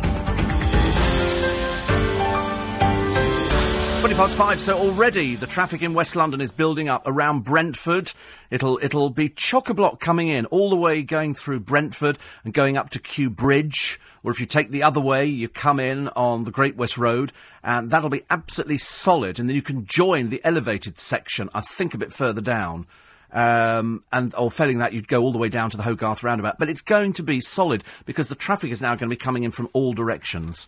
So if you're coming in from West London, as J. Louise said a moment ago, you need to leave early. Don't underestimate this one.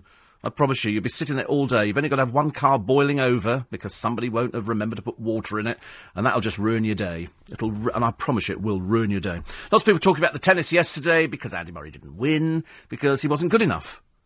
There's no other way to explain it. Federer was better. It doesn't matter whether you think Andy Murray was sort of nearly there. Nearly there is not good enough at Wimbledon. You either win or you lose. And he lost, and he cried, and she pouted and posed, and that's Victoria Beckham, who the papers have just taken to task because they said today she wasn't remotely interested in the tennis. Not remotely interested. She never had any flicker of emotion. She appears to be treating the whole thing as one big advertising opportunity.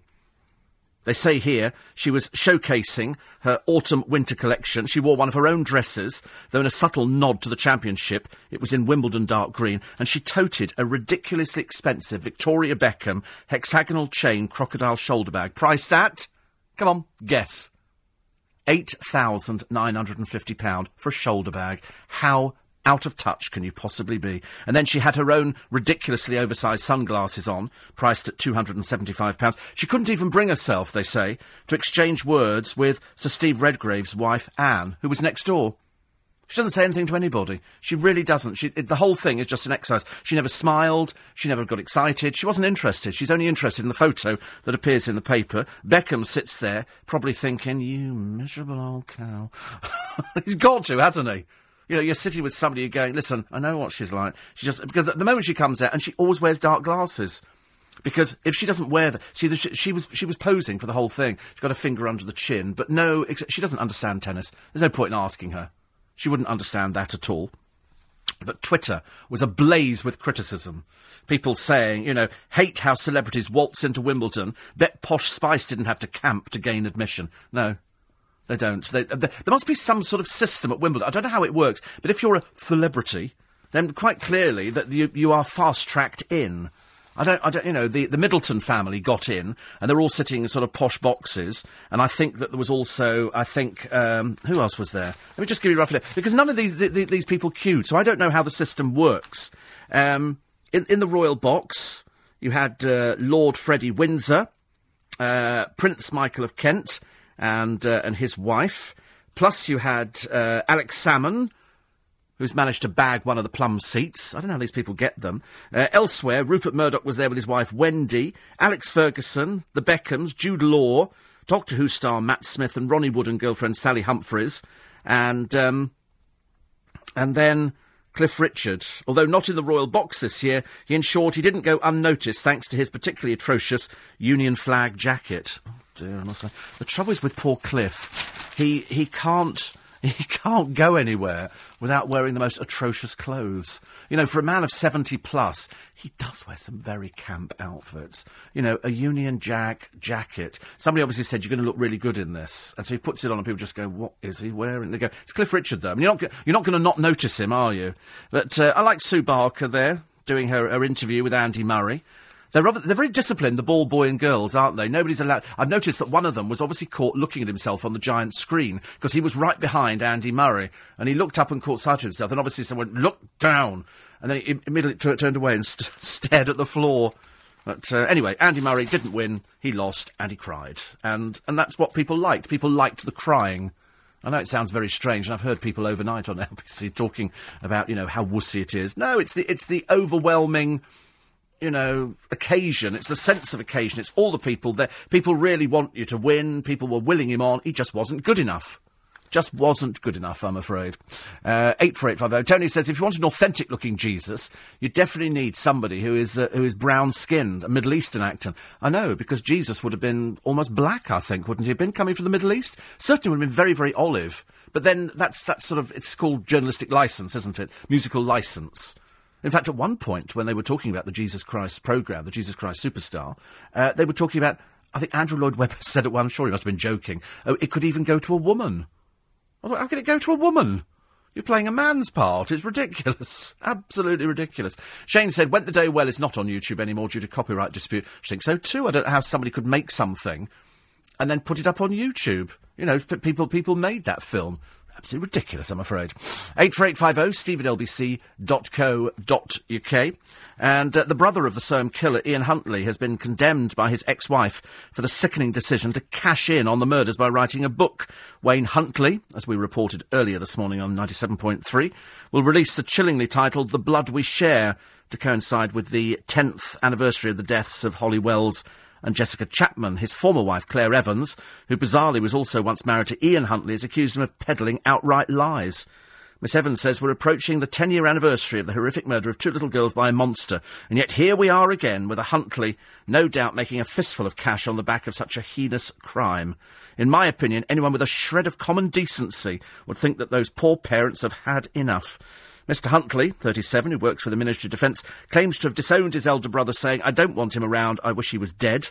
The book reveals the killer is living a cushy life, feasting on pizza and steak in the prison he loves watching Man United. It's just awful. It's just the Sun has serialised the book, so presumably the Sun have paid money for this. The Sun must have paid, I don't know how much money would go for the serialisation. Nick Ferrari would probably be much better positioned to tell you exactly how much money could be changing hands for this. Just have a quick look, actually. Amber Elliott, political editor at Total Politics, will be looking at the papers this morning. And, of course, the big story, the M4. I can't stress just how bad it's going to be. Huge problems between London and Heathrow, because it's not just people coming into town, but all the people who've got flights this morning. If you're going out to Heathrow, have you worked out how you're going to get out there? I bet you haven't, because what you're going to have to do, really, is if you're coming in, over the Hammersmith flyover, you're going to have to come off at Chiswick Roundabout and go out that way. You're going to be hitting the most monumental amount of traffic. So if you've got a flight to catch this morning, you need to set off plenty of time, at least allow an extra hour, at least, because the whole of West London is going to be chock-a-block. Because all the people trying to there'll be thousands of you listening this morning who need to go to the airport to catch a flight, and you're thinking, oh, well, don't worry, the flight's at, 8 o'clock, we'll leave here at 6. There's a chance you won't make it, because the whole of West London will come to a grinding standstill as everybody heads up that same little bit of road to try and get to Heathrow Airport. You'll be tottering up the 316, you're going to have to go out of town to come back in again, and if you're trying to get into town, you're going to have to go all the way around the outside. It's going to be an absolute nightmare. So stay tuned to LBC 97.3 for all the latest details. Catherine is going to be looking at the M4 chaos. She's actually going out there in a black cab. That's going to be interesting, very interesting. And They're going to be talking as well. Somebody who's a Heathrow resident, he's a hospital patient. He's got an appointment on Thursday. He's not sure he's even get there, which is ridiculous. I mean, all the people who live around Ashford, Staines, all of these places, you're going to be just grinding to a halt. And as Jay Louise told you 10 minutes ago on the travel, already West London is slowing down. Brentford is slowing down. You've got one lane either direction going through Brentford High Street, and you're taking most of the traffic off the M4 through there. I can tell you now, it's going to be absolutely terrible. And after the flooding and the Silverstones shambles, how will the Olympics cope? I don't know. What have you heard earlier on from Sam Pittis? We've only just lifted the hosepipe ban in some areas. Can't believe it, can you? We've had enough water to drown ourselves for ages and ages. But the Olympic site looked fine last time I saw it. They managed to sort of clear most of that. Plus the crying. This is Andy Murray's tearful speech. Proud or embarrassed? I think proud. What's the matter with crying? I'm amazed at how many people have actually come. They're going to have somebody on breakfast this morning. And it's Frank Furedi, who's a professor of sociology at the University of Kent and the author of Therapy Culture. And he'll say it's unnecessary to cry. But the trouble is you can't help it. You know, he was so caught up with the emotion of the moment, and all the people are there, and the moment he started crying, they started clapping, and I thought it was very emotional. I didn't see it as being, you know, less of a man for crying. Good God in heaven. If you think people are less of a man for crying, you want to go along and watch some films. You know, you can imagine the pent-up tension of trying to win Wimbledon, knowing that the person that you're playing has slightly got the edge, and you're so desperate, and then and it's just wrong, and this doesn't work. And so he cried. And people have rounded him. You'd be surprised at some of the things that people have written about him in the newspapers this morning. Oh, it's dreadful. He shouldn't be crying, shouldn't be doing this, shouldn't be doing that. Nick Ferrari will talk about it between 7 and 10 this morning on LBC 97.3. Time now, if you're getting up, and I hope you are if you're trying to get in, because there's big problems in West London, is 5:30. LBC 97.3. This is London's biggest conversation with Steve Allen. Monday morning, LBC 97.3. Steve Allen's early breakfast. So far, no rain. But the bad news is there's loads of traffic. Sorry to keep going on. It's very, if you're listening out of London, you're thinking, my God, you've no idea the chaos that we're going to have later on today. You know, all the news organisations will have helicopters up, and, you know, the traffic will tail back. Coming in Osterley, if you're coming in off the M4 that way, you're going to come in, and it's only 2 lanes, and then you come down to the first roundabout, then you turn left and you head down that way, bypassing Hounslow, and you'll be coming in down on the Great West Road, and it's bad enough at the best of times. It is bad enough. I mean, yesterday I thought was bad enough coming into London on a Sunday when, you know, we have one of these walks or things. There was a march going on as well for people in Greece. Why on earth are protesting Greece in London? I've got no idea, but it was a fairly big march. And then there were all these runners in fancy dress. They'd taken all the parking out, and London became like a nightmare. There's people wandering in the roads. Everything. Some people just unaware that cars use roads, people use pavements. But today you're going to be finding a lot of very short-tempered people out there, because they'll be the people who've forgotten that the M4 is closed, and they'll be getting there, coming in, or trying to get out of town, and trying to think, if you've booked a cab to get you to the airport, make sure you leave in plenty of time. And also bearing in mind that the trains are going to be fuller, as a lot of people leave the cars at home and say, I'm not even going to risk it. So the trains are going to be chock-a-block. So, you know, if you don't manage to get on the train, it's bad enough normally when I'm going back home later on. Normally, you know, the people queuing on Twickenham station, I've never seen like it, actually. Sometimes you think, you're never all going to get on these trains, are you? And I think today it's going to be more people, as more people park out of town and get the trains into town. So just be aware of it. Just be aware. This could run Thursday and later. Could run later. They don't know. At the moment they're saying it'll open Thursday. So you've got to get through the week. If you've not done a test run, I like to do a test run, strangely. If I'm going somewhere I've not been before, or I'm trying to find a route round, I do a test drive. Yesterday, I set off in plenty of time and hit loads of traffic. And I couldn't, you know, sometimes you hit traffic, you can't work out why there is traffic there, because when you actually get to the hotspot, all of a sudden there's nobody. And you think this is stupid. And I came through London thinking, I'll work out where I'm going to park in Pall Mall for my lunch at the Wolsey. And when I got there, all the parking bays had been taken out. Didn't help me at all, I'm afraid. I felt such a fool, I'm afraid. 84850, steve@lbc.co.uk. Stephen Harlington says, I feel sorry for the people trying to work or run a business along the A4, the M4. 84850, steve@lbc.co.uk. Bruno was a British champion. Yes, because he didn't fight anybody who was up to his sort of level. It was a lot of people. I mean, one of his fighters, I think, was in an old people's home that they brought out, I'm afraid. And I'm afraid Bruno was knocked out in Las Vegas in, 6 seconds? 12 seconds? He was never a great boxer. He was okay. He was just a big lumbering bloke who became a joke, I'm afraid. A joke. If they're considering the person with the perfect complexion to play Jesus, David Dickinson, if only he could sing, but sadly he can't. Andy Murray, I think he's well within his right to cry. He played brilliantly. Unfortunately, you're quite right, he wasn't good enough. Yeah, that's exactly what it comes down to. There's only, you're either good enough to win, or you're not good enough to win. And unfortunately, he was beaten by Federer, who was better. That's what, you know, and they've said, don't worry, he can do it again next time. But they kept saying that for Tim Henman, didn't they? How many times we lost, you know, people on Tim Henman Hill, oh, he's lost again. Oh, he's lost again. You know, and so then Tim Henman couldn't care less. He's made a very, very good living out of it. Now he makes a very good living, you know, doing commentary, but that was a little bit boring, it has to be said. Another one here. This has come in from, nice one here, which says, my My dad's 90 in September. I'm meeting him at 9 for a game of indoor bowls until 12, then an all-day breakfast washed down with a Guinness. Quality of life? I think so. 84850 steve at lbc.co.uk. And another one here. And this is from somebody else saying, I feel sorry for all the people trying to get in to run their businesses. Well, it is going to be tremendously difficult because of the increased amount of traffic, and all of a sudden the traffic that comes in, I mean, it's normally bad enough on the M4 getting onto the elevated section over Chiswick. It's normally bad enough there. So you can imagine if it's all coming off three junctions back, then it's not going to be great. Oh, is J. Louise free at the moment? Can we have a quick chat with her? Is she free for sort of a couple of minutes just to give me a little rundown on something? Is she there now?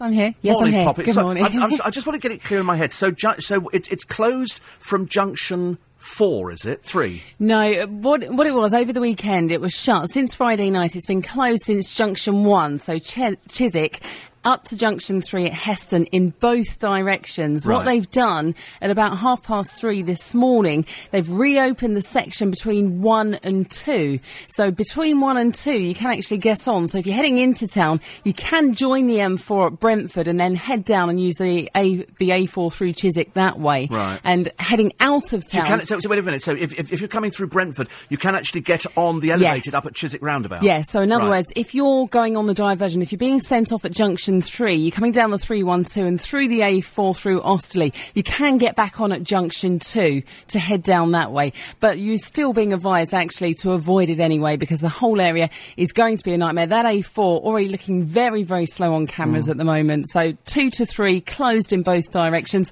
Even though it's open from 2 to 1, there are lane restrictions there as well leading up to the closure points. Right, so in other words, I mean, it's normally bad there anyway, isn't it? But for the next 4 days, it's just going to be a nightmare. It is. I mean, over the weekend, people were phoning in and saying, you know, they're being delayed by an hour and a half, and that's at the weekend, so you can imagine what it's going to be like this morning. Monday morning rush hour, it's not going to be pretty. Absolutely. Jay, thank you for that. No problem. See you later. J. Louise in our travel centre. I can't emphasise enough how bad it is going to be for you. If at the weekend people were saying you need to add an extra hour and a half onto your journey, and that's the weekend when normally it's a bit quieter, it's a lot easier to whiz around. Today is going to be bad. I don't envy anybody driving in or sitting in cabs or anything like that. Olympics only days away, Steve, says Jay Patel. The flyover or crawlovers in and around London should have been checked years ago. Yes, I mean... What can I tell? I'm assuming that this was a last-minute check before the Olympics for all the new things coming. I still haven't quite worked out. Perhaps I've missed a bit on LBC 97.3. What they're doing in the Mall, because the whole of the Mall is closed. You can go round by the Victoria Memorial, and then they send you off up Birdcage Walk. But the whole of the Mall and the whole of Green Park appears to be taken over by something, and I'm assuming it's something to do with the Olympics. I can't think of anything else that's big and huge. And they put all the signs up, so that's right. But I'll have to find out, actually, what's going on. I'll let you know. Because all around London, they've taken out parking bays, they've taken this out, the security. I've noticed, actually, in one of the papers today, they've got a piece on that ghastly person. You know, the one who was swinging from the cenotaph, the one who's got the famous father. He's been banned from going to the Olympics because they say he's a disruptive influence. And... also, Susan Boyle is in the papers. Her neighbours have complained that she sings. I know, I've complained about Susan Boyle singing before. This is Pink Floyd, the star rioter's son. This is the ghastly Charlie Gilmore. This is the man who swung from the cenotaph. I mean, frankly, a more despicable act you'd be hard-pushed to find. And he's been banned from London during the Olympic Games because he poses too much of a threat. Well, it's because you're a nasty little drunk, I think, and you've taken substances. He was high on LSD, Valium and whiskey. What a charming person. He said, speaking about the ban, he said, it's lucky I gave up my childhood dream of high jumping for Britain because I'm banned from staying in London during the Games.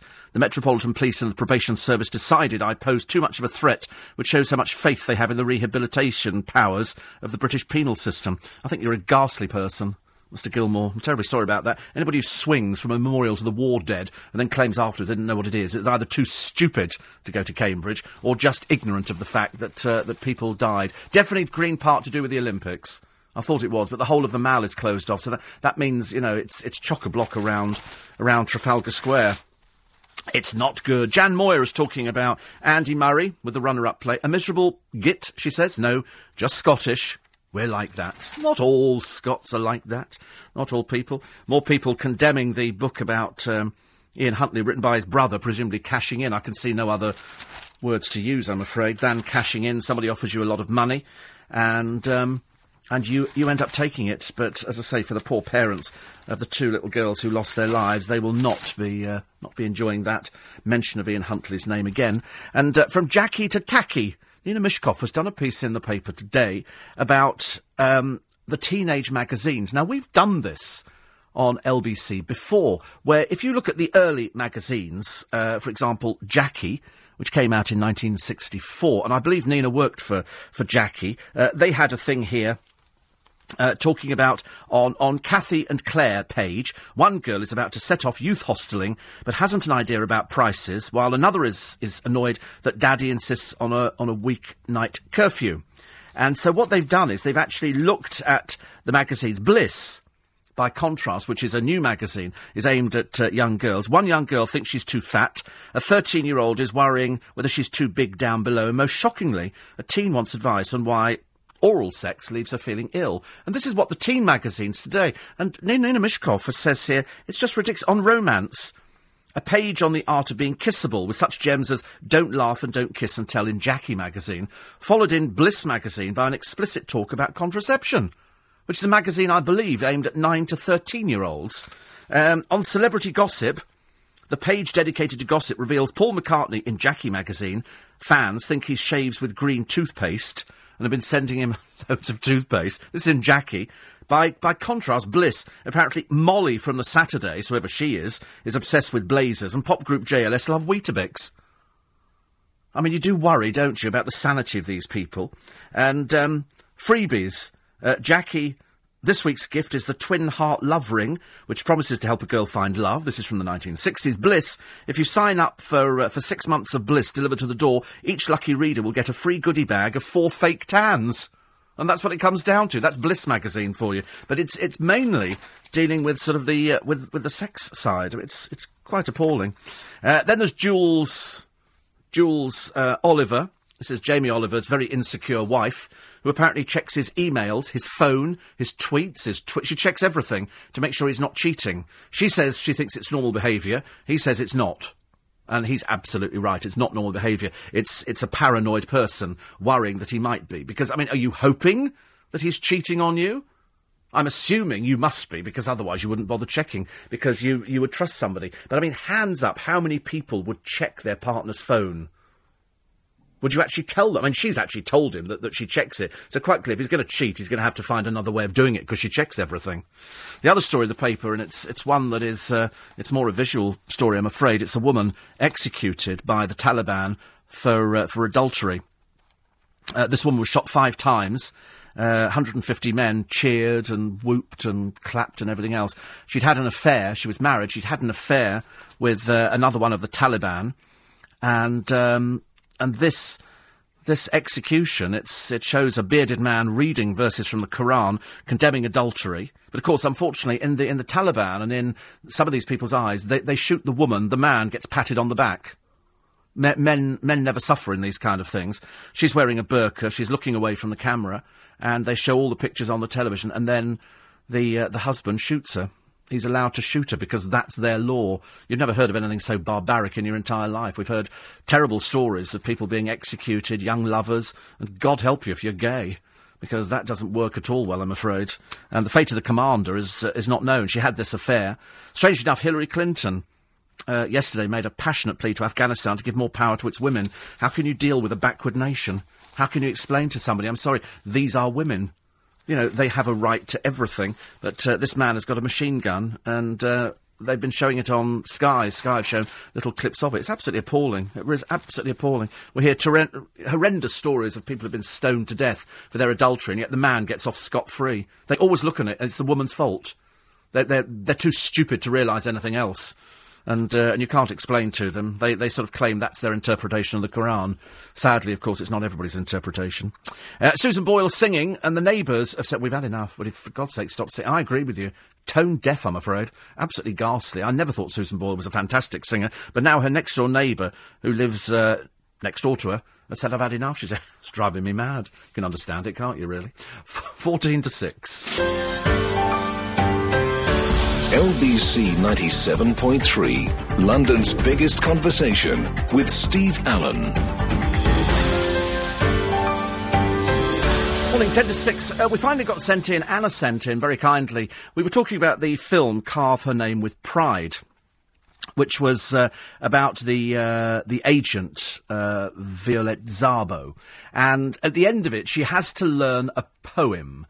And she has to learn the poem, which is the key to everything in the movie. It was issued to her because poems were used to encrypt messages, and she reads this poem at the end. She's actually caught by the Nazis. She's tortured and killed by them. And at the end of the film, which stars Virginia McKenna, it's a good British film, they read this poem. She reads the poem over the end credits, and this was the poem that she had to learn. It's difficult to ascertain whether or not the poem was actually original or written for the movie. The author, Susan Ottaway, said it was, but it was the poem was called The Life That I Have, sometimes referred to as Yours. Short poem, they say, written by Leo Marx and used as a poem code in the Second World War, and it went as follows: The life that I have is all that I have, and the life that I have is yours. The love that I have of the life that I have is yours, and yours, and yours. A sleep I shall have, a rest I shall have, yet death will be but a pause.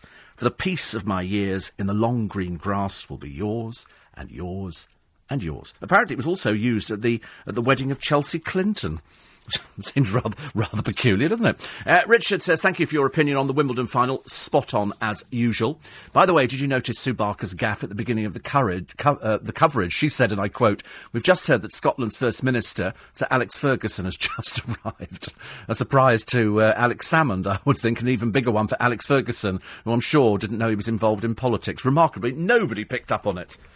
Yes. But it's the same as anything, isn't it? It's very nice for the coverage, and the papers today are all, Andy did us proud, but it's no good saying that. He lost. So what we end up doing, whilst I feel immensely sad for him, and don't get me wrong, to actually get that far is great, but he lost. It would be nice to see a picture of Roger Federer on the front page of the papers, because he was the winner. But again, we applaud the underdog, as with all these things. People behave badly, we put them on the front pages of newspapers. So you put somebody like that on there, they say, Andy did us proud, he didn't do us proud, he lost. If he'd done us proud, he would have won. Let's hope we do better in the Olympics. I'm keeping my fingers crossed for that one, absolutely. So, thank you, Richard, for that. But I wasn't really that bothered about tennis. I like watching the end bits. I just like to find out who's actually won the thing, because there's so much noise going, especially with the women's. Especially with the women's games, it just goes on forever and a day. It's going to be fun this week, says little Julie. Read the problems on the M4, especially as my work have a lot of customers and deliveries in the areas affected. So there you go, and hello to the Facebookers this morning. So morning to them. So it is going to be a big problem, so stay tuned to LBC 97.3. You can probably help yourselves through it, because no doubt, Nick, this morning, it's building up already. It's building up already. So at 5:15 this morning, we were saying that around Osterley and around Brentford, it's getting very busy. We're looking on the cameras, and the cameras are looking busy. So the advice is set off early, at least an hour earlier. So if you leave for work at 7 and you drive in, set off at 6. Because it is going to be very, very bad indeed. Mark says, I don't really know how Heathrow will be able to cope with the Olympics. The coach park was full to the rafters yesterday. Took my passengers 2 hours from landing to get through Terminal 5. It's going to be chaos with just everyday passengers and Olympic passengers. BAA have got a serious problem. It's bad enough with the motorway closing at the moment, let alone worrying about all the other things going on. And you're right. It's going to be an increase. I don't know how many more people are going to turn up for the Olympics.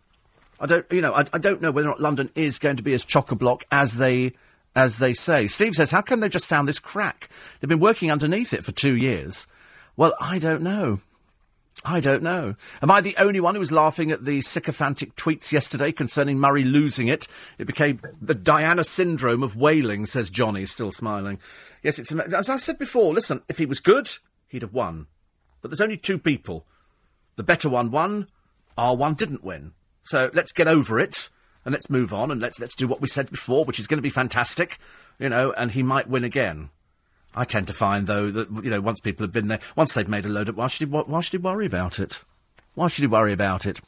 Sharon says, somebody should tell Mrs. Oliver, this is Jamie Oliver's wife, that checking pockets, phones, is a waste of time, creating a false sense of security. My female friends who've done that are the ones cheated on. A cheat doesn't carry evidence around. Yes, they tend not to. I think women, though, I said before, I think women, you ladies know if your man is cheating.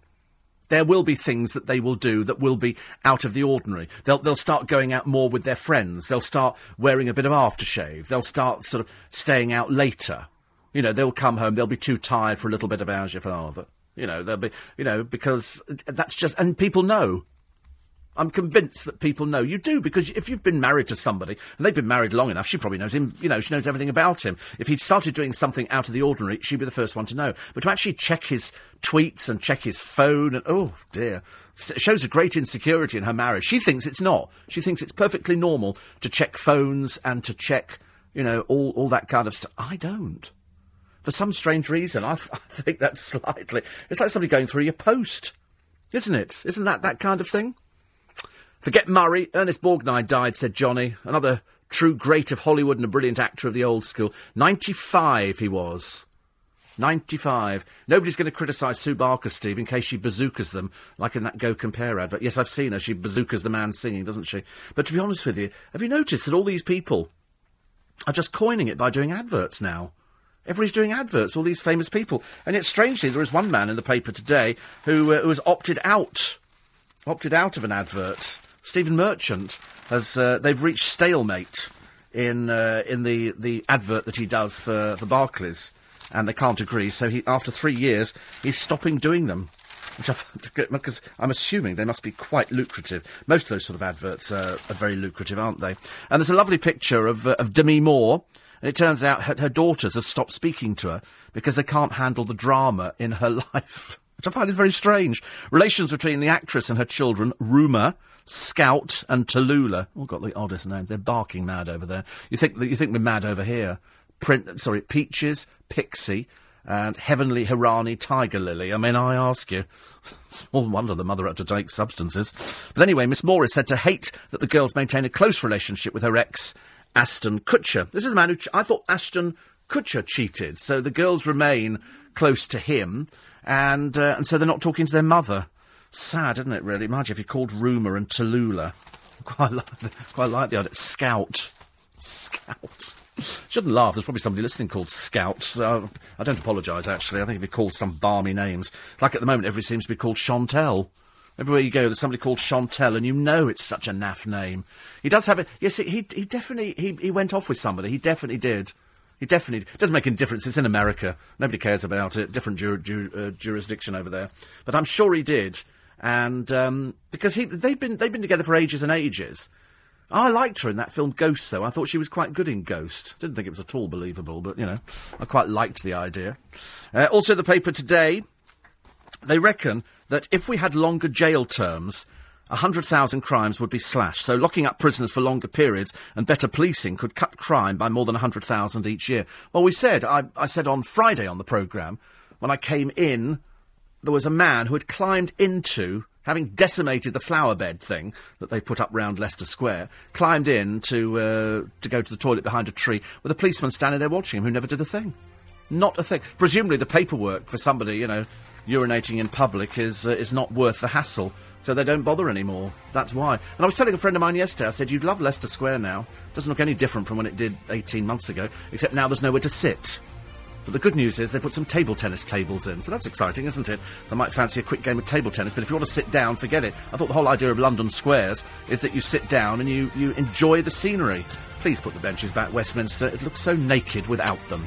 News at 6 is next. LBC 97.3. Call 0845 6060 973. Text 84850. Tweet at LBC 973. This is London's biggest conversation with Steve Allen. Just as well, you know, we found this crack on the M4 before the Olympics kicked in. Can you imagine? The Olympics starts, and all of a sudden the main route into London is a no-go area. I mean, it would just be ridiculous. But it is the main story this morning. Mind you, the other story that I quite like the sound of, and I was just going to mention it to you before Sam Pittis mentioned it in the news, is this fat-busting jab. I like this idea of an injection which can be used against obesity, because it could help diabetics as well. It could help diabetics quite seriously. Tests have resulted in weight reductions of between 10 and 20% within days. I'm willing to go for an injection. I'm willing to be, that person, I think. Unfortunately, it's an American company, as per usual.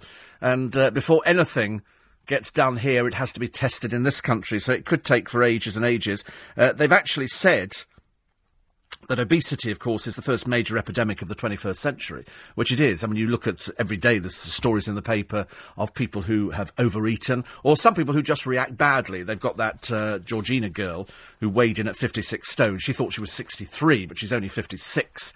And it's because she was eating 20 kebabs a week, fizzy drinks, cakes. She's eating all the stuff which is guaranteed to make you fat. And, of course, the one thing she wasn't doing was getting any exercise. In fact, she couldn't even actually leave the house and yet managed to make it to the bathroom. Why she couldn't walk into an ambulance, I've got no idea. They had to take down half the wall.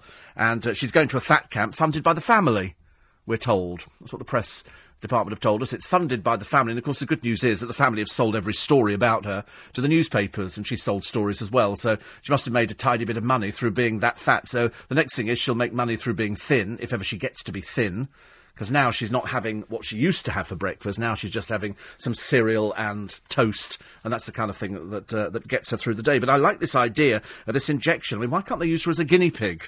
Or anybody, I'll volunteer to be a guinea pig. It doesn't bother me. I do enough injections as it is at the moment. But they said they were surprised by the weight loss. Between 10 and 20% within days, and you have it monthly. So I like that idea. I'm definitely warming to that idea of an injection, because it doesn't, if they say it costs £100, to be honest with you, it's worth spending £100 a month on an injection if it's going to help you lose the weight. I don't quite understand how it works.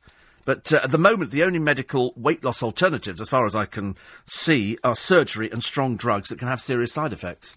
It's the same with anything. I'm sure if I went into Goods and had a word with Mr. Shah later on today, he could probably show me loads of dietary aids, things that would help you lose weight. And as a diabetic, we're encouraged to lose weight because that can contribute to your diabetes, and there's lots of people who have diabetes. No, it's not always fat. You can have different sorts of diabetes, but it's the kind of thing that you worry about. So I wonder whether or not they go, yes, it's a great injection, this, in America, because there might be people who would travel to America if they released it over there and have the treatment in America and then come back to this country. Just means you fly once a month over there before somebody starts selling it on the internet and you start buying it that way. Or failing that, somebody brings out another rather tacky version of it. We were saying about how many fake items there are now. Everything's fake. You go to the market, you'd be hard pushed to find something genuine in a market or a car boot, wouldn't you? If somebody's selling Ugg boots, the fakes look so good. And they, at one time, market traders used to joke, this hasn't just fallen off the back of a lorry, ha, ha, ha, in which case you used to think you were buying stolen goods in the market. Nowadays, of course, the chances are they are stolen goods, or failing that, they're all just, they're just made in Chinese factories. I'd love to go to China and find out where these things come. I'd like to follow the line back through again to find out, exactly where all these little factories are and exactly what they're turning out. The couple fighting for their lives in hospital last night after a driver swerved head-on into their family car in an apparent suicide. Elba Twamey and her husband Con don't know that their 2-year-old son Oisin, an unborn baby, were killed in the crash. The couple, both from Cork, who are in a critical condition, have kept a vigil at their bedside. The family of the couple have kept a vigil since the crash in Torquay in Devon. The other driver was a Polish man in his 20s. It appears that he deliberately crashed into them. Now, whether or not it was a suicide bid, or he was one of these people that has an accident so that they can then claim off the insurance companies, I've got no idea. But he has died since, and the wife in this particular case, Elba Twamey, has apparently been transferred to Derriford Hospital, and she's now in a critical condition. I've always said it's the other drivers on the motorway. It's not yourself you need to worry about. It's the other people on the motorway. By the way, there's more wet weather on the way, just in case you were thinking in certain parts of the country that it's all gone away now. No, absolutely not, I'm afraid. More floods on the way, and the temperature will plummet. And it's now got to that situation where, hanging baskets are not looking as good as they could do, because... And apparently yesterday, I got back and I was chatting on the phone on the way back home. My friend Lynn said to me, she said, "Where have you?" I said, "I've been in town for lunch." And she said, "We've just had hailstones. In July. Hailstones in July. I mean, absolutely unbelievable." Talking of unbelievable, I see that poor old Lembit Opik, the former failed comic, the former failed MP, the former failed reality show host, the former failed boyfriend of one of the cheeky girls, the former, in fact, just everything he's ever touched, he's failed at. He's now apparently accepted an invitation to be flown out to Nigeria as a motivational business speaker to young trainees. William Hickey, writing the Express, says, "How short on motivation can they be in Nigeria to ask somebody as dim as Lembit Opik as a motivational speaker? He can't even get his own house in order, I'm afraid." And more pictures in Day and Night, I'm afraid, of Christine Bleakley.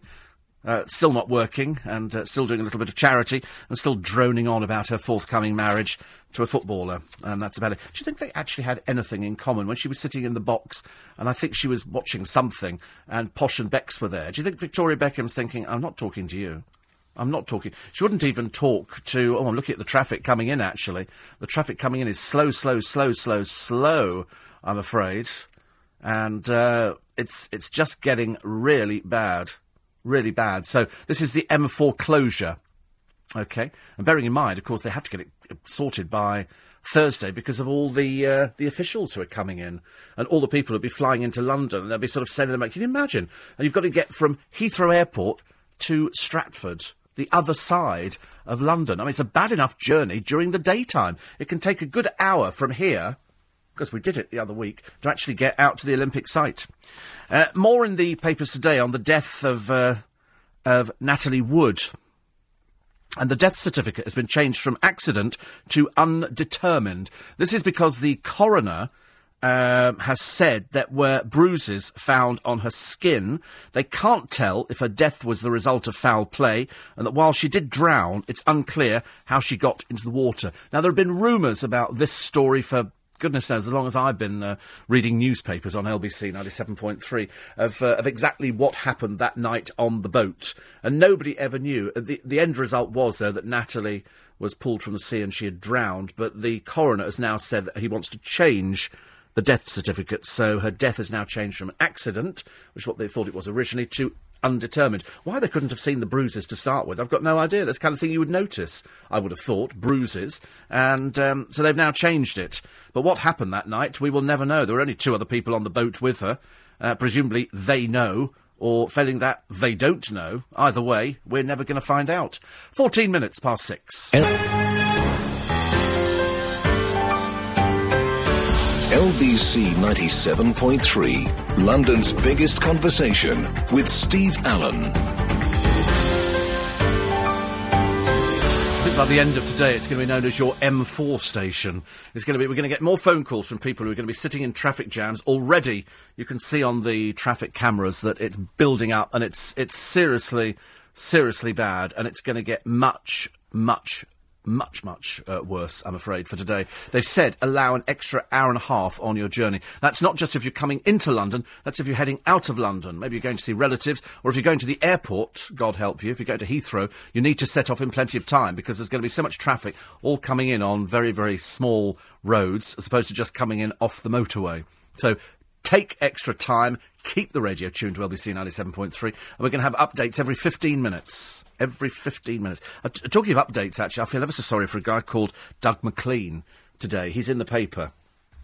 Doug McLean is just an ordinary motorist. He was driving down the road and he saw a pretty girl. Well, he actually saw her bottom.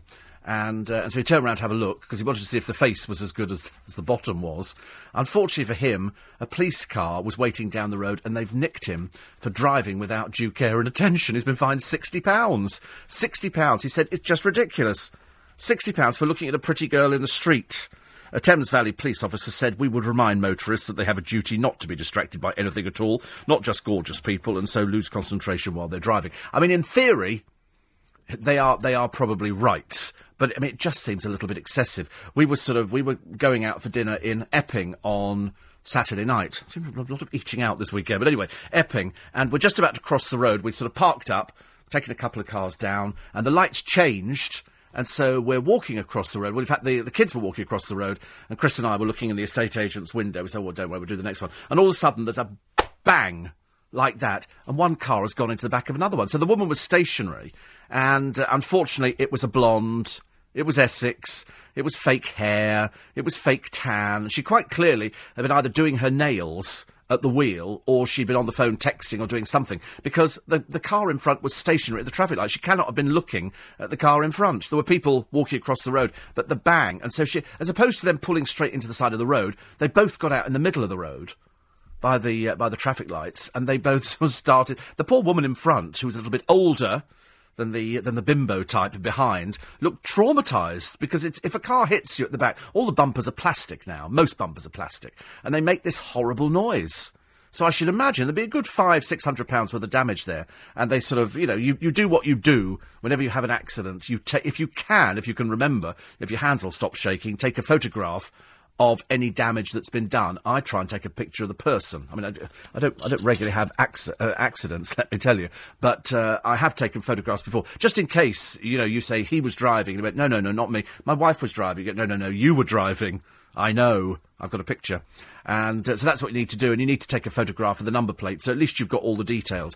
But you could see that the woman in front was having a bit of a traumatic day, poor soul, and not her best thing. And always remember that if you go into the back of somebody, it's automatically your fault. There's never any excuse for it at all.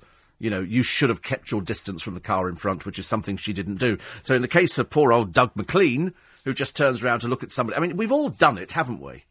We've all done it. I did, actually, I did something. What did I do once? Oh, that's right, I went into the back of a taxi. God help us. This woman got out. I say woman, it was fairly Wagnerian. It was sort of you could hear a boiler suit creaking the moment the door opened. And she sort of get out. And there wasn't a mark on it. Not a mark, because I just sort of edged forward just a fraction, and I've taken my foot a little bit off the brake, so it sounded worse than it was. Oh, she let fly. You need to be I've never had an accident in 100 years driving and all this. I said, well, bully for you. Lucky you're so perfect. It's always nice to meet somebody who's that perfect, isn't it? I always like it when somebody tells you they've never had an accident all my years driving. They've seen hundreds, but they've never actually had one themselves. 84850 steve@lbc.co.uk. We've sorted out the problem, hopefully, for Paul about Sunday. OK, you're right. Andy didn't do us proud, he lost, but this is how we bring up our children. We tell them that taking part is all that matters. No, it's not right. It's not. It's winning. Winning is the thing that matters, Lee.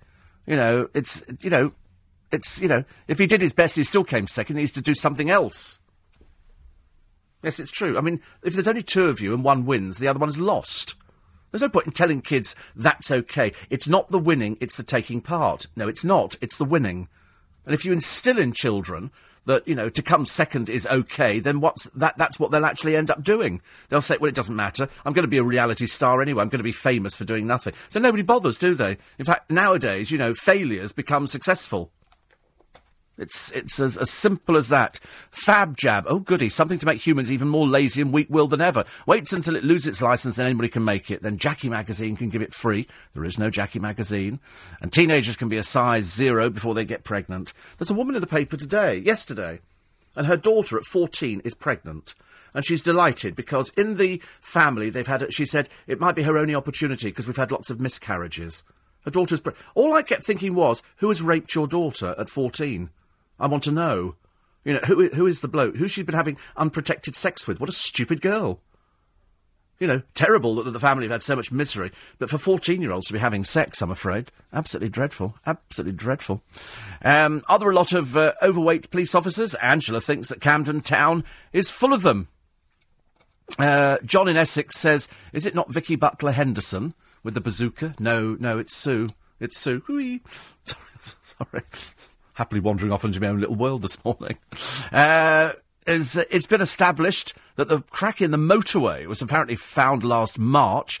And Peter in Romford says, hope the M4 is sorted out as the old M4 bus lane, which is now an Olympic lane, comes into force on the 15th. Steve says, are you sure the announced closure is correct?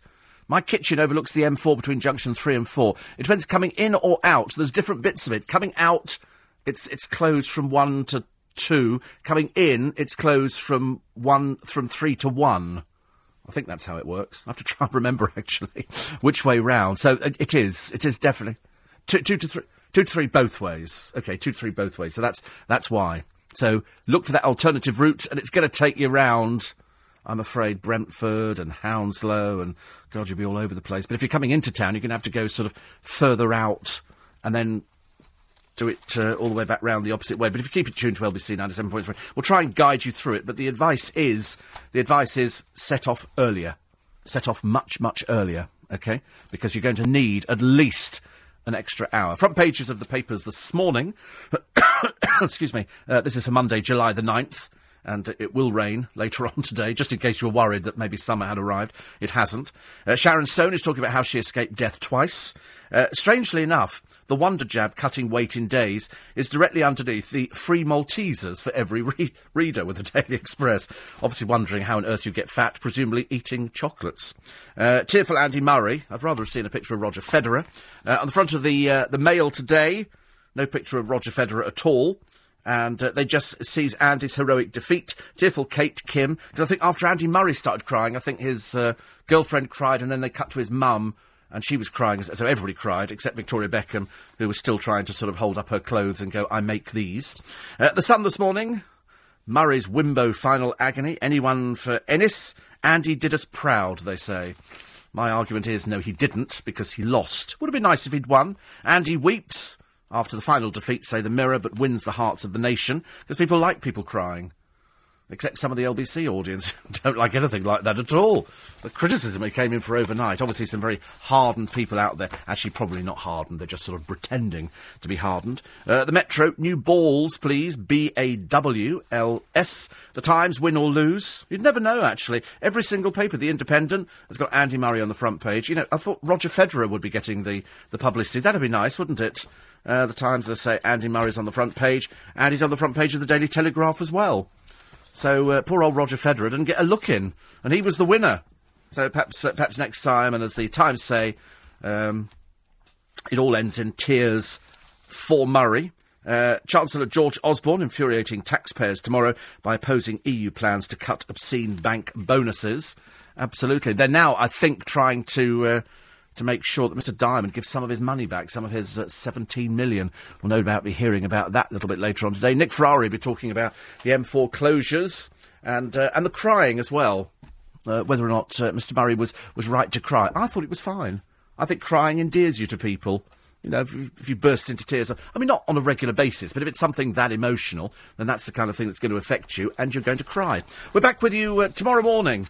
I wish you a pleasant journey into work today, as pleasant as it can be, and hopefully get there in one piece. Don't forget, if you normally set off, you know, at around 7 o'clock, I'd start leaving a bit earlier, I'm afraid, today. At least an hour earlier, just to make sure, because you're going to hit all sorts of problems. And you're only going to take one car to break down somewhere between, you know, here and the A316 or the Great West Road, and it's going to cause absolute chaos. It's going to be bad enough as it is, but if you stay tuned to LBC 97.3, we'll keep you, hopefully on the right road and the one that's moving, which will be quite nice. Talk to you tomorrow morning between 4 and 6:30. Nick and the team with you at 7. We'll have a free podcast for you up by 7 o'clock this morning, which is the best bits of the Sunday papers, which means it's lots of celebrity stuff. Coming up next on LBC 97.3, the morning news with Susan Bookbinder.